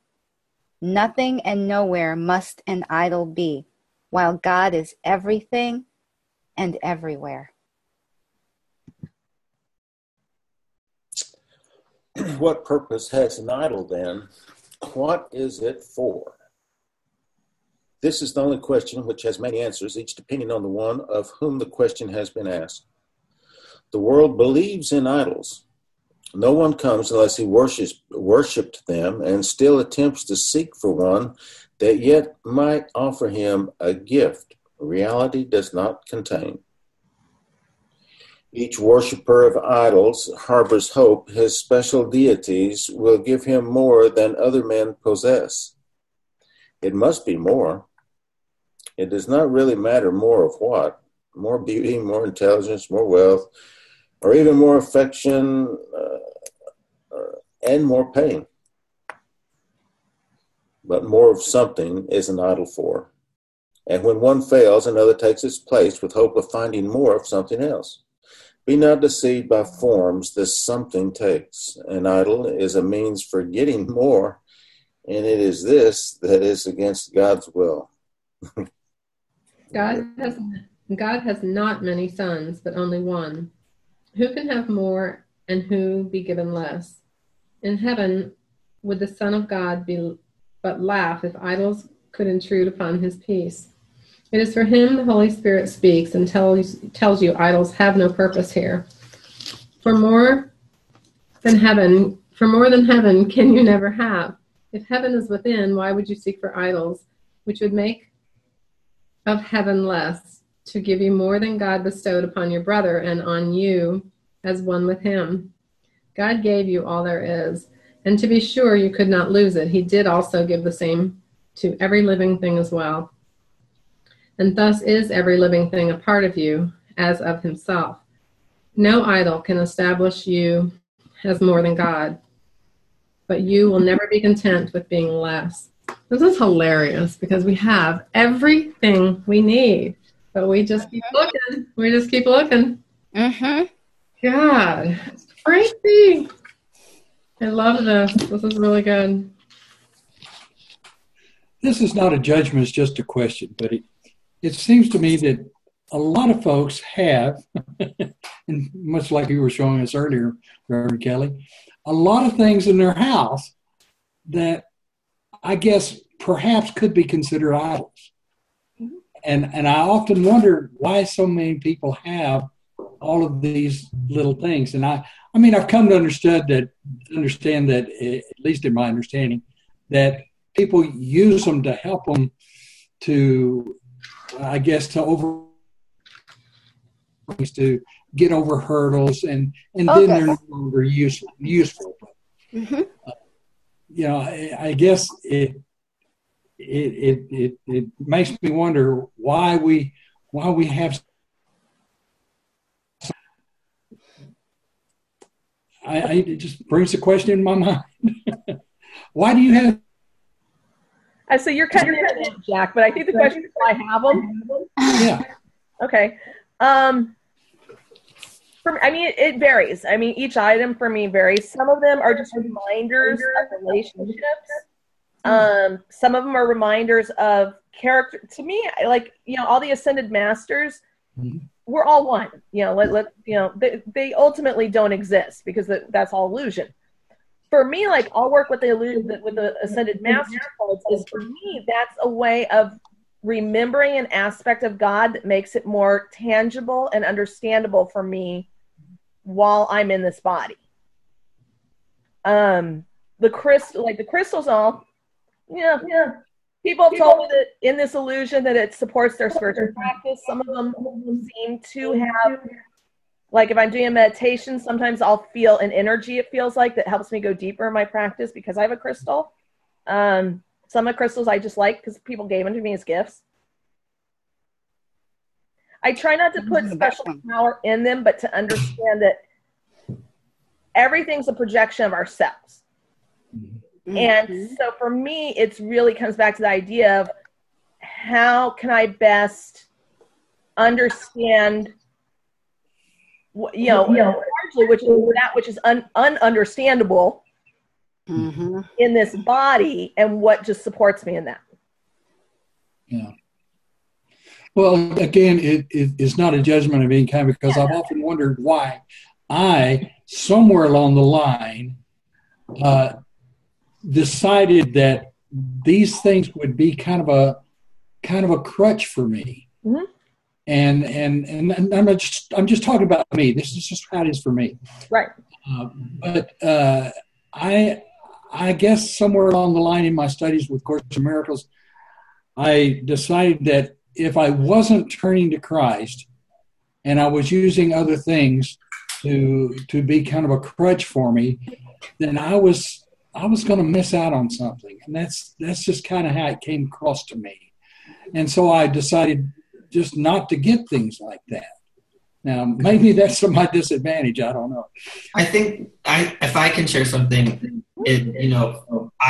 altars in the home have been around for thousands and thousands of years.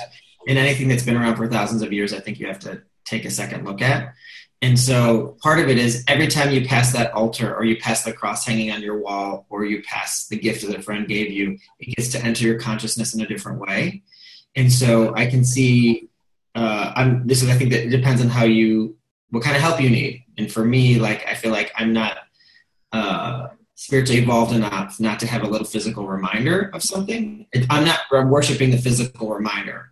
I'm worshiping the consciousness that it might remind me of, if that makes better sense. Mm-hmm. So I think like what they even say, like, when you're trying to bring love into your life, to create a space in your house that's your love altar, so that when you're walking by, there's a conscious space of you're giving energy to love being in my life, or whatever it is. So It's a little bit like your home becoming a space for a consciousness of altar. But I'm sure there are people who worship, figurines of Snow White. So that's not the same thing. But that's another learning that I've had around it. And I've actually have had clients who will make space for it, or make space for like, oh, I want to be reminded more often to be mindful. And so that's a way to, reminded. That's why that word is there, I think.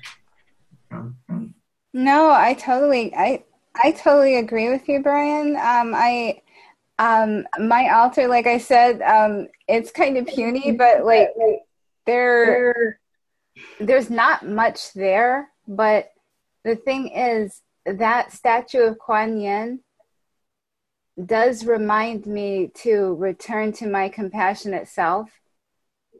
And yeah, it is a figure and it's an idol, and but just having it there, just seeing that image of her actually reminds me to return to my compassionate self when I'm all over the place. And it sort of grounds me, and it's in that one spot. And, no matter what's going on, I can come back to my compassionate self just by looking in that direction. It's almost what you're saying, Lydia, is return to sanity. These are reminders, visible reminders of a return to your sanity, your right mind. Mm-hmm. There's a what it really speaks on is the simple root of it, the cause and effect root, and that's it in a nutshell. Is cause outside me, then there will be idols, and I can think that they have power, and it will affect me. The other way is always the other way around. Is just as simple. My mind is cause, and this is everything. This is my effect. Is that too simply stated, or what? No. If our house burnt down, I would still be thinking of that image of Kuan Yin and trying to return to my compassionate self. It's that image strikes me. And that's a good analogy, the house burning down, because with all of us, the house is on fire. Our own house is on fire. What are you going to do? You're going to sit around and try to grab up this? No, you want to get out. You want to get back to truth. You want to get back to truth, and truth is the mind. Cause is here. It's always in the mind. All right? My house is on fire. I'm not going to, I'm just getting out, man. And that's why we're all in this together. Our house is on fire. Our false house is on fire. We're trying to shore it up, and keep that little false thing together. Idols, whatever it is, choose again. It's on fire, Nathan, I love that analogy. Yeah, that's good. I love that analogy. Mm-hmm. You can stay in the house and get burned up, and maybe that's the easiest thing too, because that's what we're trying to do. We're trying to burn up this false sense of me. Mm-hmm. Yeah. There is a sentence in paragraph 57, the first sentence. This is the Antichrist. The strange idea there is a power past omnipotence, a place beyond the infinite, a time transcending the eternal. It kind of reminded me of the section before when we talked about the dream, or like an illusion, not the good dream. The bad dream.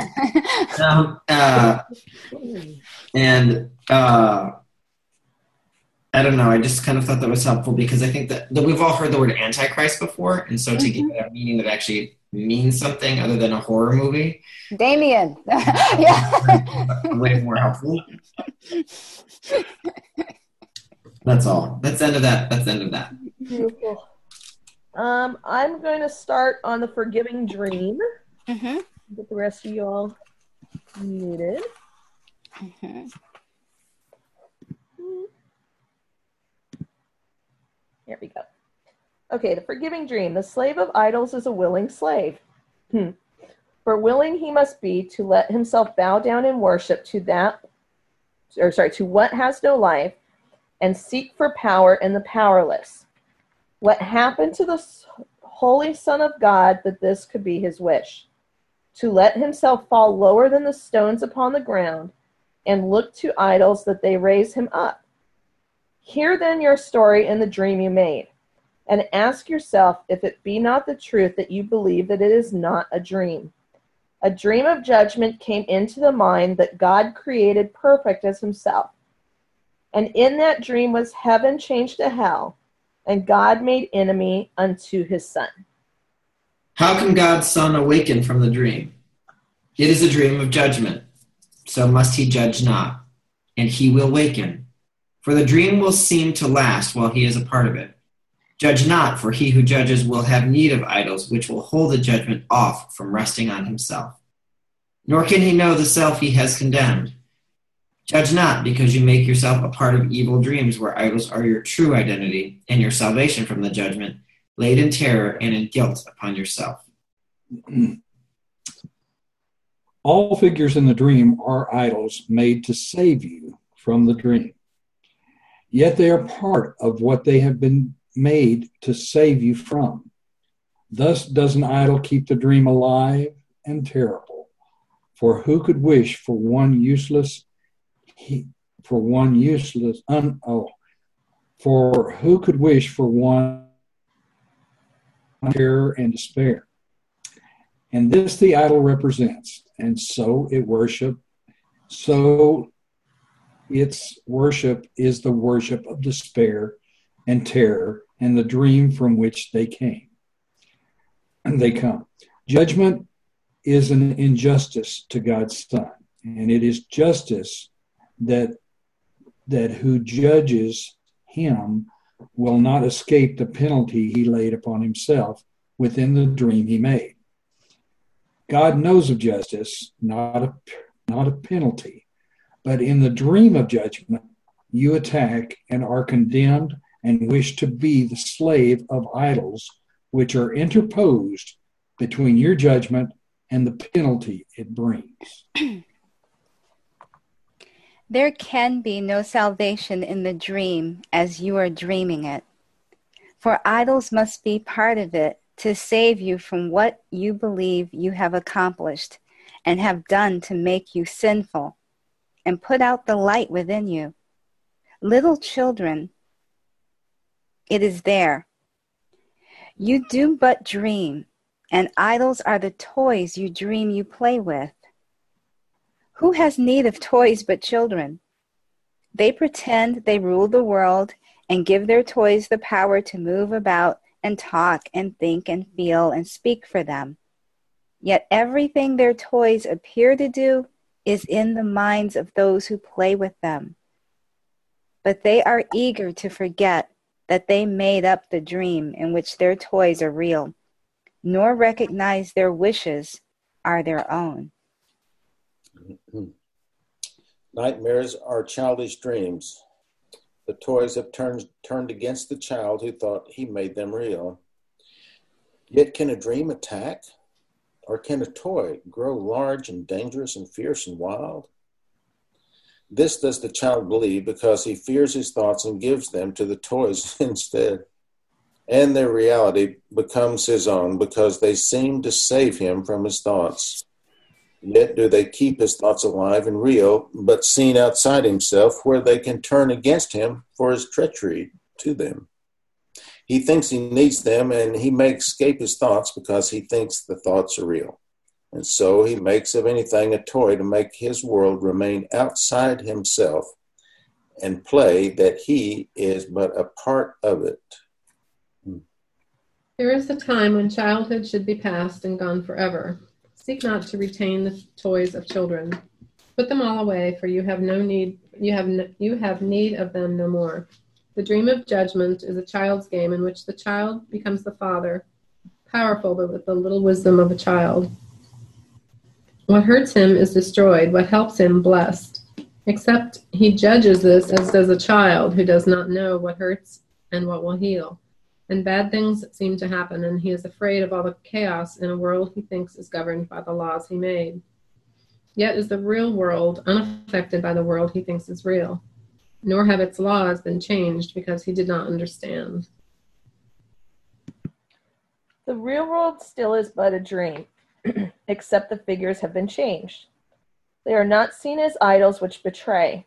It is a dream in which no one is used to substitute for something else, nor interpose between the thoughts the mind conceives and what it sees. No one is used for something he is not, for childish things have been put away. And what was once a dream of judgment now has changed into a dream where all is joy, because that is the purpose which it has. Only forgiving dreams can enter here, for time is almost over. And the forms which enter in the dream are now perceived as brothers, not in judgment, but in love.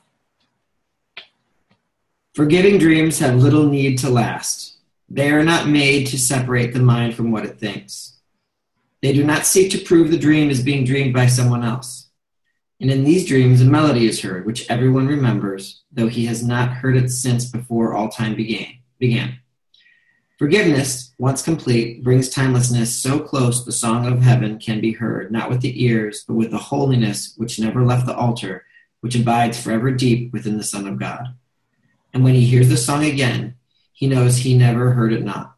And where is time when dreams of judgment have been put away? Whenever you feel fear in any form, and you are fearful if you do not feel a deep content, a certainty of help, a calm assurance, heaven goes with you,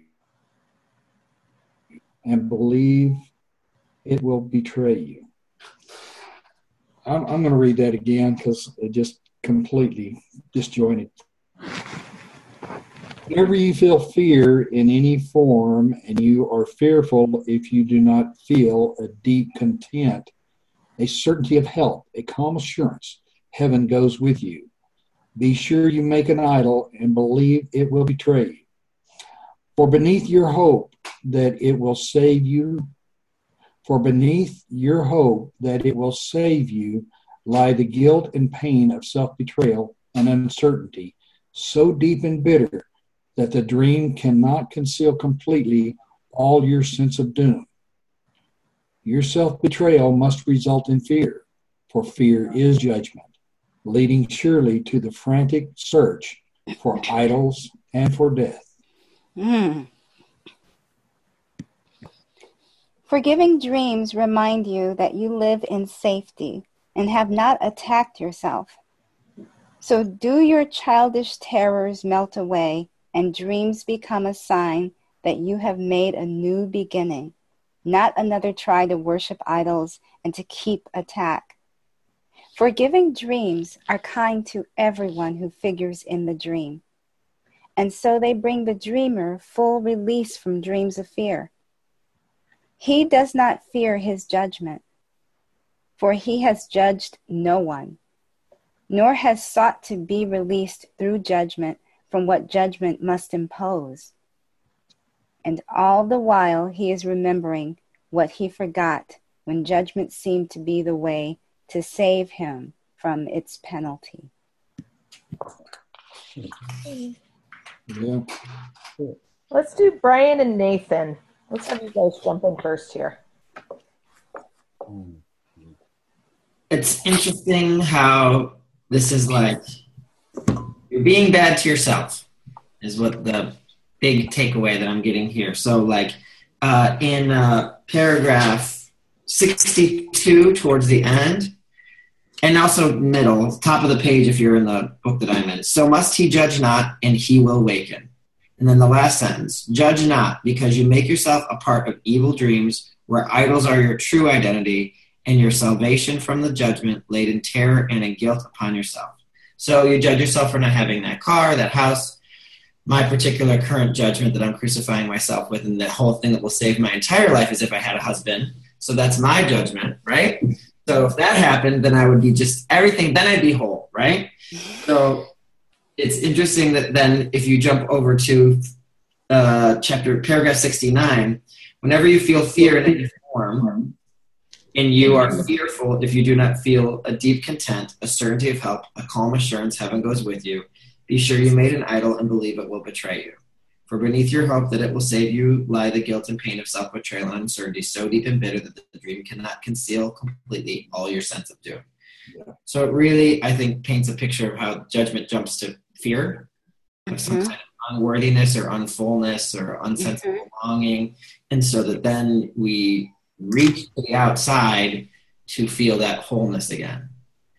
And so it's I don't know, it's like peeling back on the layers of an onion, right? So you can start to look at like, well, clearly I'm looking at something else. Oh, but this is part of the why I'm looking at something else, and this is part of what I've done to do something else. Like, back to that wholeness we talked about earlier, I guess. That just kind of struck me. And the thing about the toys even struck me. Like, oh, so if you had your toy, you'd be okay? No, that's not how it works. It reduces that idea. I don't know. That's where I am, guys.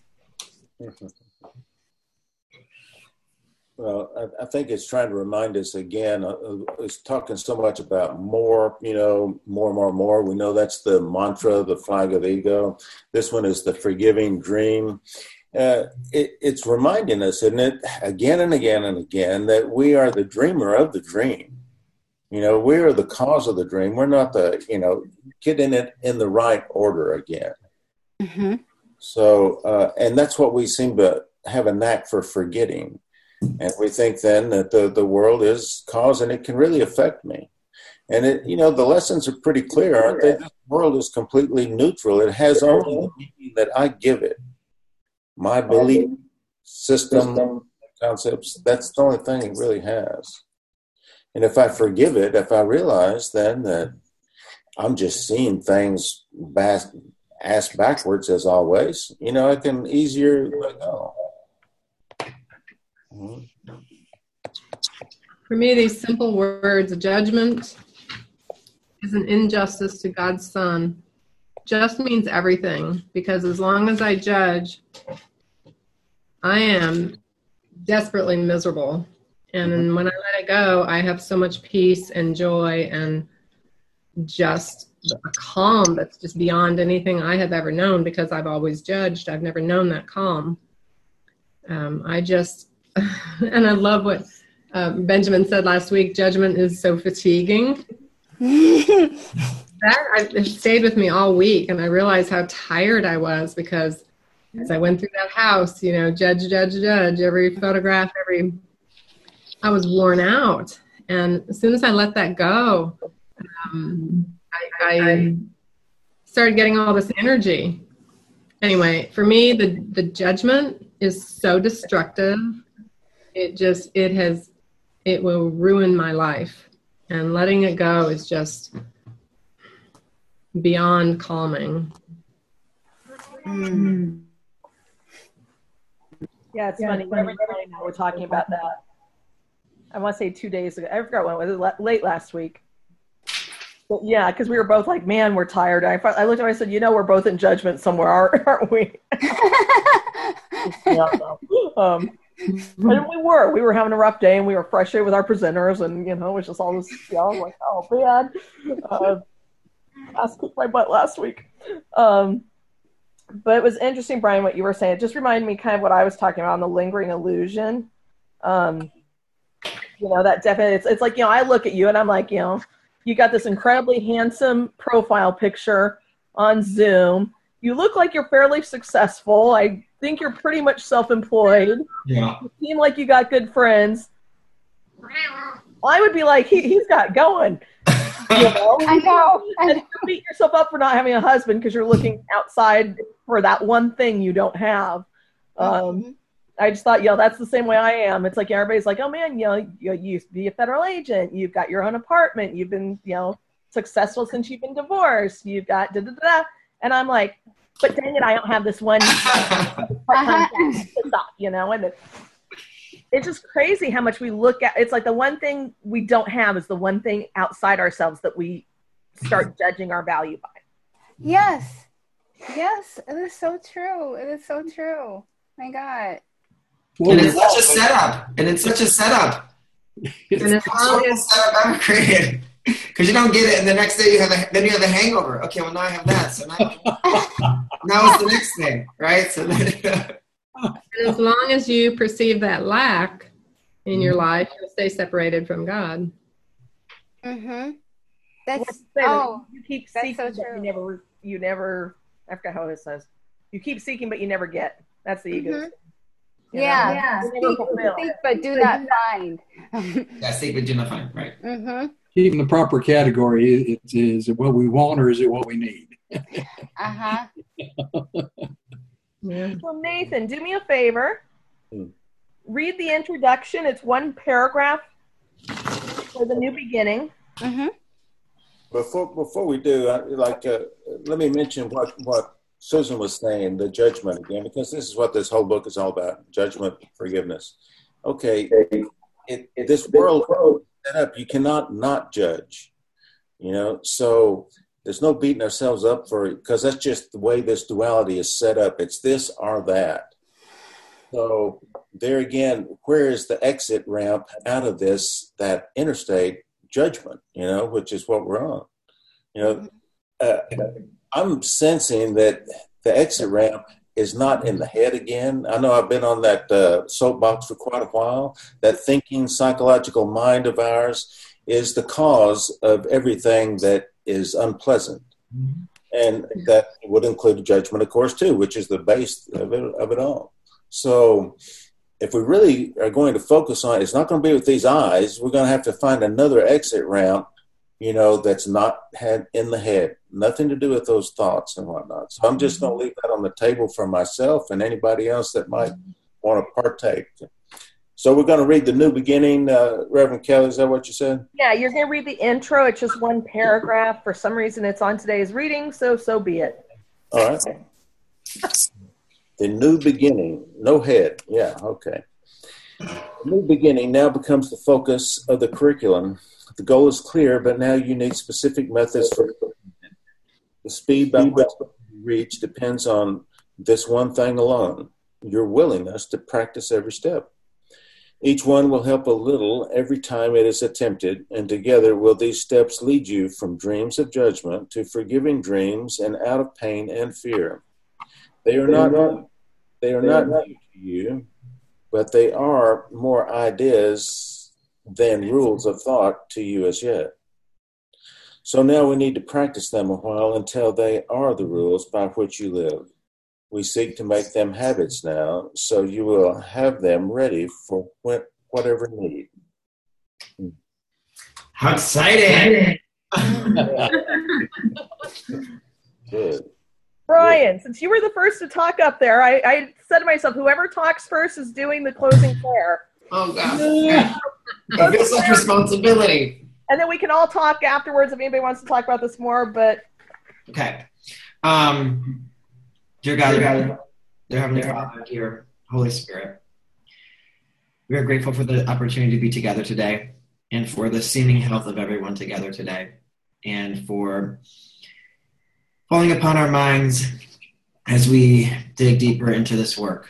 May we go into our day following the light and knowing the truth and the wholeness of ourselves, and when we continue to spread that upon all who we interact with in the entire day. And we thank you, and so it is. Amen. Amen.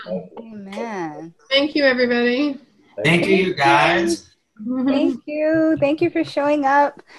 Wait, I have a question, Reverend Kelly. Yes. Is there some way, I remember I read something in the contract, you guys will not care about this, by the way.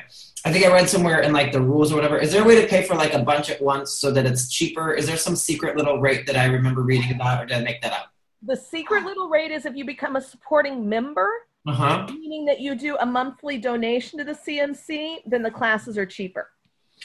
Which means ultimately, though, can I find it out? Is all that online on the sign-up pages and stuff? Yeah, so if you were to do $30 a month, then your class for 10 weeks would be $95 instead of $120. Mm-hmm. You're still spending more, but you get the class cheaper. Right. All right, I will. Remember, and we send you. We send you the Miracles Monthly magazine. You get a birthday card. You get a Christmas card. You get 10% off the bookstore. And we just think our Supreme members are great because they send us money monthly. All right. All right. Well, how do I have to what do I have to do to do it? Call me later because I have to get your credit card so I can set it up. Okay. And I don't want to be like driving around with your credit card in hand. I hate doing that. Okay. But yeah, just give me a call. Are you able to call me today? Could I take a picture of it and text it to you and we could pretend that never happened? That would totally work. Okay. The only question is, would you prefer to be a supporting member or be on the healing team? Which the healing team means you would commit to praying for our prayer list daily. I'm going to stick with supporting member because I want to be honorable to my commitments. Got it. Perfect. Yeah, just text me that, and then I will process it probably today, and I'll send you some info. I'm taking the photo now. I assume it'll have to be for next month, though, right? Because haven't I already done or whatever? Like, how does it work since I've already paid? Do you know what I mean? Well, yeah, for the class, the supporting member will start this month on the 12th. And actually, we just sent out Miracles Monthly, which is our monthly publication yesterday. Yay. So I will send you a copy of that today. So I'll actually register you today, but then the pledge will start next. The monthly will start this month on the 12th. And then whenever classes due, then I discount your next classes. All right. Don't stress over any of the actions you just described because I'm okay with any of those things happening at whatever pace is going to make it graceful for you. Thank you. All right. Bye, you guys. Get it done before vacation. Okay. Bye, Brian. Bye. Reverend Kelly, I'm going to contact you after I get my call tomorrow from the person from Jennifer Hatley's office. Oh, okay. Just to let you know how it went. But I already signed up for it, but they call you anyway. So I'm going to talk to someone tomorrow. But thanks for that insight information. Yeah, it really will help me. Yeah, and they'll send you her journal workbook thing. And I mean, it's thick. Don't. Yikes! Don't freak out over it. A lot of it's blank pages too, and it's if you fill it in, you fill it in. If you don't stress. Okay. Yeah. Okay. Yeah. Okay. I just have to remember what you said and not to stress over it and not to stress over it. Do what I can. If it gets to be too much, just acknowledge that. I'll tell you, I took 2 years to finish the 1-year program because I did January through December. Mm-hmm. And then in September, I was I can't do this anymore. And I quit. And then the following year, I signed up for the last 4 months, which I don't know if that's kosher or not, but I was just I just couldn't do it, You know what? That some of the people who spoke after taking the Masterful Living, the people on the videos, right. That German guy, it took him 2 years. It took him 2 years to go through the course. So I'm hoping. I mean, I'm not hoping to fly by it.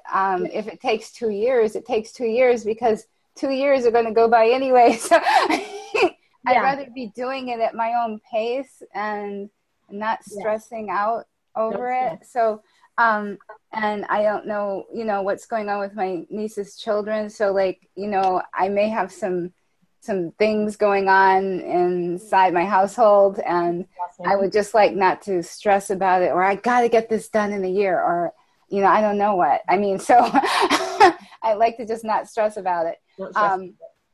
But I am going to sign off now because my mom needs some pain medication, and I'm going to run it over to her right now. So thank you so much. This was truly wonderful. I look forward to sharing some with you and you, Jack, about our little book. I'm looking forward to having some dialogue with you about that because I think you're the one who ordered it, right? Do what? Somebody ordered it. I'm going to ship it out tomorrow. Was that you? I think that was you. Well, I ordered 3 of them, so it's going to be shipped tomorrow, so it'll be on the way. Oh, it's a wonderful gift. Right. Oh yeah. I mean, the only reason I don't have my other one right now is that I gave it to my daughter. So, so I'm not able to continue reading until I get it back. Okay. I was talking to Lydia earlier, and I was telling her there's a part in the Roman numeral section that I want to kind of review a little bit more in depth. Oh, write me about it. Yeah, I will, and I'll share it with you guys. Yeah, because I think it's pretty important. Yeah, you know what? Since I'm always trying to shove things at Jim, do you recommend that I get this for him for Christmas? No. I would just offer it to him to read it if he wants to. Since you have it. You can put it on a common table somewhere. Yeah.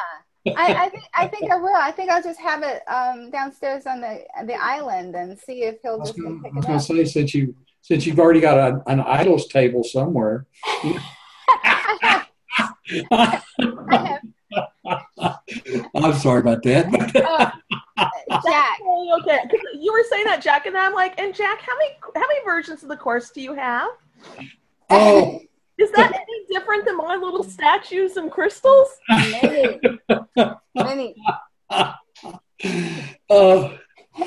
It's amazing. You know, when you were saying that, Lydia, I got to thinking about it. Well, you know, if you had a table of sharing, you know, we just shared books that you're reading right now, that might be kind of interesting to have. Yeah. I think I'd like to do that. We do have a common table downstairs, and I would like to just lay a book there and see if someone picks it up, because Jim loves to read. He can't pass by a book unless he opens it and looks. You know, this whole thing about idols, it really helped me at my last garage sale. And I thought about the thing about you're doing on Fridays, you know, when you put stuff out, and I went back and I was reading this section 9 that we were reading today, where it says idols are made, meaning our brother may be replaced, no matter what their form, and it is this which never is perceived and recognized. We just don't acknowledge it. Be it a body or a thing, a place, a situation, or a circumstance, an object owned or wanted, or a right demanded or achieved, it's all the same. They're just idols. It is all the same. Yeah, and I when I was doing my last garage sale, and I had a great garage sale because I was able to get rid of so much stuff. Because I thought, you know, I've been holding on to this for years. You know, I've been holding on to this, holding on to that. I don't really need that. What am I doing with it? You know, I'm just making it an idol of some sort. So, I mean, that's kind of an egotistic way to look at things, but at the idol part. But it just helped. It helped, I guess, kind of that. How many things I look at it and kind of make idols out of. And I just tried to start getting away from that. I mean, I did it too.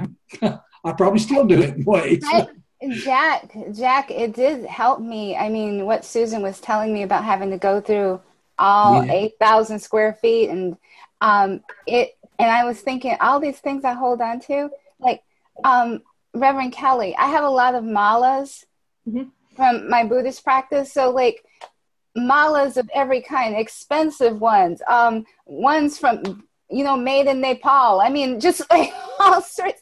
And I'm thinking, I use a simple Bodhi seed mala when I do my chants, and have used the same one for years. What are all these malas for? I mean, seriously, it doesn't make you more Buddhist or anything. Yeah. You just have some malas. So like, today I'm making a plan to get rid of some of them. Well, and remember, you know, we give it all the value it has. That's what it comes down to.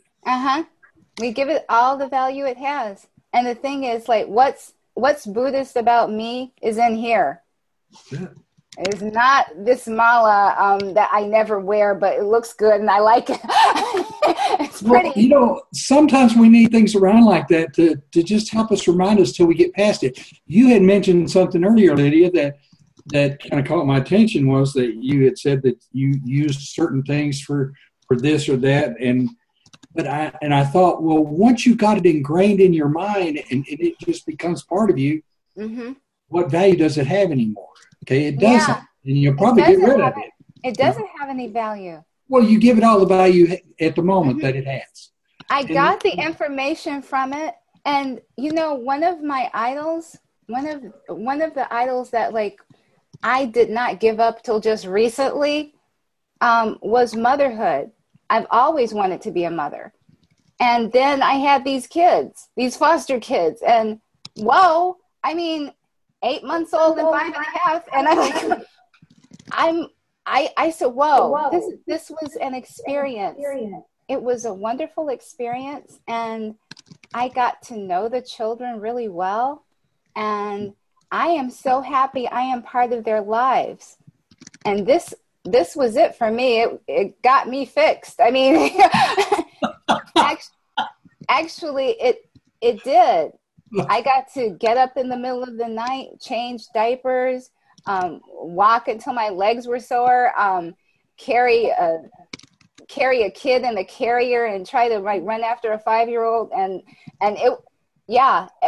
it all did it for me, and it was the most amazing experience. So it was just an experience. It wasn't permanent. No, it wasn't permanent. It's because the children are in the process of being reunited with Jasmine. Okay. Yeah, I was going to say, how did that go? Yeah. It is still ongoing, but the thing is, I am a personal chef, and I actually did some cooking for the Assistant Attorney General. So he recused himself from the case so he wouldn't be on it. But he told me that in this instance, he said, it is so rare that they will take children away from their mother under these circumstances. So the thing is, they are going to be reunited with Jasmine, and they're in the process of being reunited with Jasmine. But the courts, you know how it is. It takes long.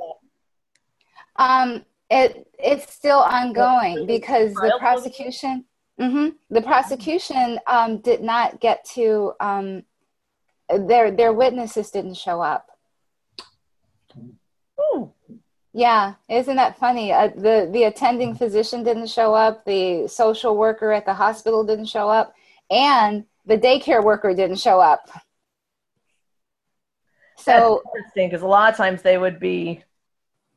If the prosecution isn't ready, the courts are not usually inclined to continue it. So that's and you know what, the judge was leaning towards dismissing the case. Yeah, I would. But and I'm just sorry she didn't, because we're going to be back in court on February 28th. So this is actually going into 2018. Right. But I have to tell you that, I'm spending so much time with the children now that they're getting a very good sense of having a lot of support from Jim and myself and Jasmine.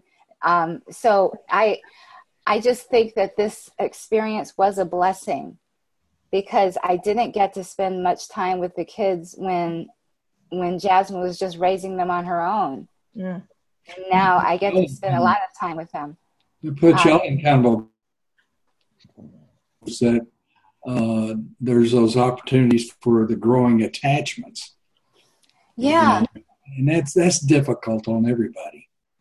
Yeah, it is very difficult, but we've developed a relationship with the caseworker is like Jasmine's biggest supporter next to me.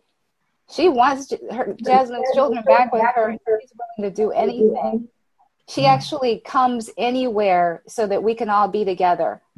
And it's really wonderful. I get to see the children on Thursday, and I'm looking forward to it. But this was definitely motherhood for me, and it was amazing. And I am so thankful for it. The actual thing of motherhood, I didn't know what I was asking for.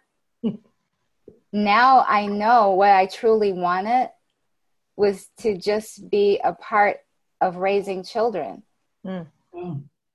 Actually, having children doesn't hold that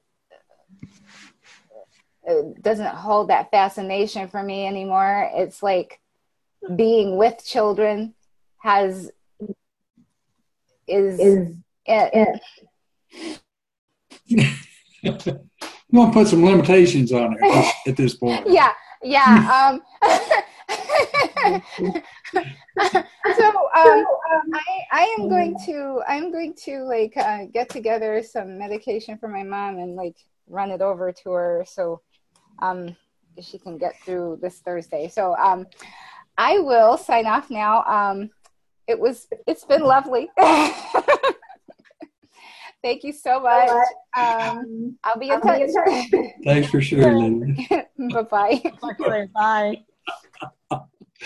Oh my God. Yeah, I'm looking forward to getting those books. Like I said, I'm going through that Roman numeral section. There's a part in there that really caught my eye on it, and I'll share it. Yeah, I'm gonna prep them today, and then Tony should ship them tomorrow. So yeah, I'll send you the tracking today, so you can track it after today. Yeah, excellent. Well, I'm looking forward to getting them. I kind of miss them. It's on the back of my mind constantly right now. Kind of wish I would have held off on giving it to them, but I just kind of respond to the need at the moment. So I've done that every so often. I'm like, oh yeah, that book I really wanted to read, I don't have anymore. Oh, mercy. Which is funny as we're discussing this. I'm like, actually, I was in my books are probably more my idols than everything on my meditation area. Yeah. Because I'm like, I could give away one of my figurines. I could give away some of my crystals. Oh yeah. And I'll tell you, I have the worst time giving up any of my books. Yeah. Well, there isn't anything that we can't, that we possess or claim as ours that we can't do without, because it's all here. Yeah, but I have about 5 shelves of books. Yeah, I've got 3 shelf bookcase in here, and I got more books out in the living room. Yeah. I'm like hanging on to them if I. Yeah. We'll only hold on to them as long as we see value in them. Exactly. So we're done with that evaluation. We no longer need them. So yeah. I just always thought that was interesting because of how I have responded to that whole idea of buying things and keeping them, or using them for the idol type situation. Mm-hmm. And ever since I've gotten into the course and started journaling and things like that, I let go. Yeah. So many these wants to possess this or possess that, and I never could see. I mean, I talk to people about the colors, the crystals, and all those other things, and I think that there's really neat value in this experience, to those, as long as we feel like we need them, But and I would even say I don't feel like I need them. I just find that they've been supportive. Sure, exactly.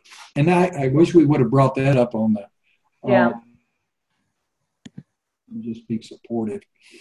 I think we did in a way anyway. I think we did in a way. It wasn't worded that way, but I think it was. That would have been a better word for it, I think.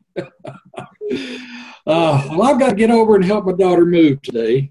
Okay, I'm returning my computer that I bought to do my job until they figure out if I'm going to have a job, or I can figure out if I want to have a job at this point. Well, I thought. Oh, wait, you broke up. Okay. I thought it was interesting that you had already decided that you were going to move, and then they gave you this opportunity, which I thought was great too. And then they just pulled the rug out from under you on that. And it's like, well, you're back to where you were. I'm back to where I was. It was just one of those, and I said, it was like I got excited. I started putting anticipation and plans together. I was looking at buying a condo sooner than I had planned, And so then it was like, and they're still like, well, we might still keep you. But I'm like, I kind of don't want to play that game. I don't blame you. That can be so nerve-wracking if you let it, but. Well, it's not even the nerve-wracking. It feels like, well, we'll keep you as long as nothing else comes around. And I'm like, there are some board members who I know do not feel that way. There are some board members who are very adamant that they want me staying no matter what. But if certain other key members are like, well, we'll keep you just because there's nothing else. I'm like, that's not necessarily the energy I want to work with. So I'm going to return the computer because it's $1,000+, and I'm like, I don't want to have $1,000+ out that I can't return in a couple of weeks. Really? it's a shame that they're not all together on it, because I know I mentioned that you might be leaving to Elizabeth, and she said, I don't think that's going to work. I don't know how they're going to get along without her. Well, and that's what some of the board members say. And right now, I know who they're considering, and I know them well. I mean, I've never met them in person, but I know the people pretty well. I don't see them fitting in here or fitting in San Francisco. But and like I said, I think this is partially a reaction to fear.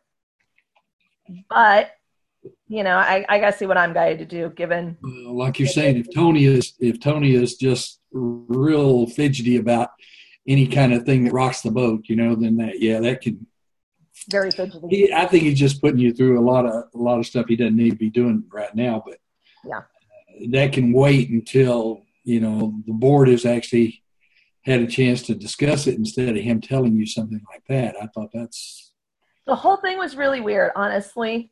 Here, hold on. Okay, round 2. Name something that's not boring. A laundry? Ooh, a book club. Computer solitaire, huh? Ah, sorry, we were looking for Chumba Casino. That's right, ChumbaCasino.com has over 100 casino-style games. Join today and play for free for your chance to redeem some serious prizes. ChumbaCasino.com. No purchase necessary. Void where prohibited by law. 18+ terms and conditions apply. See website for details.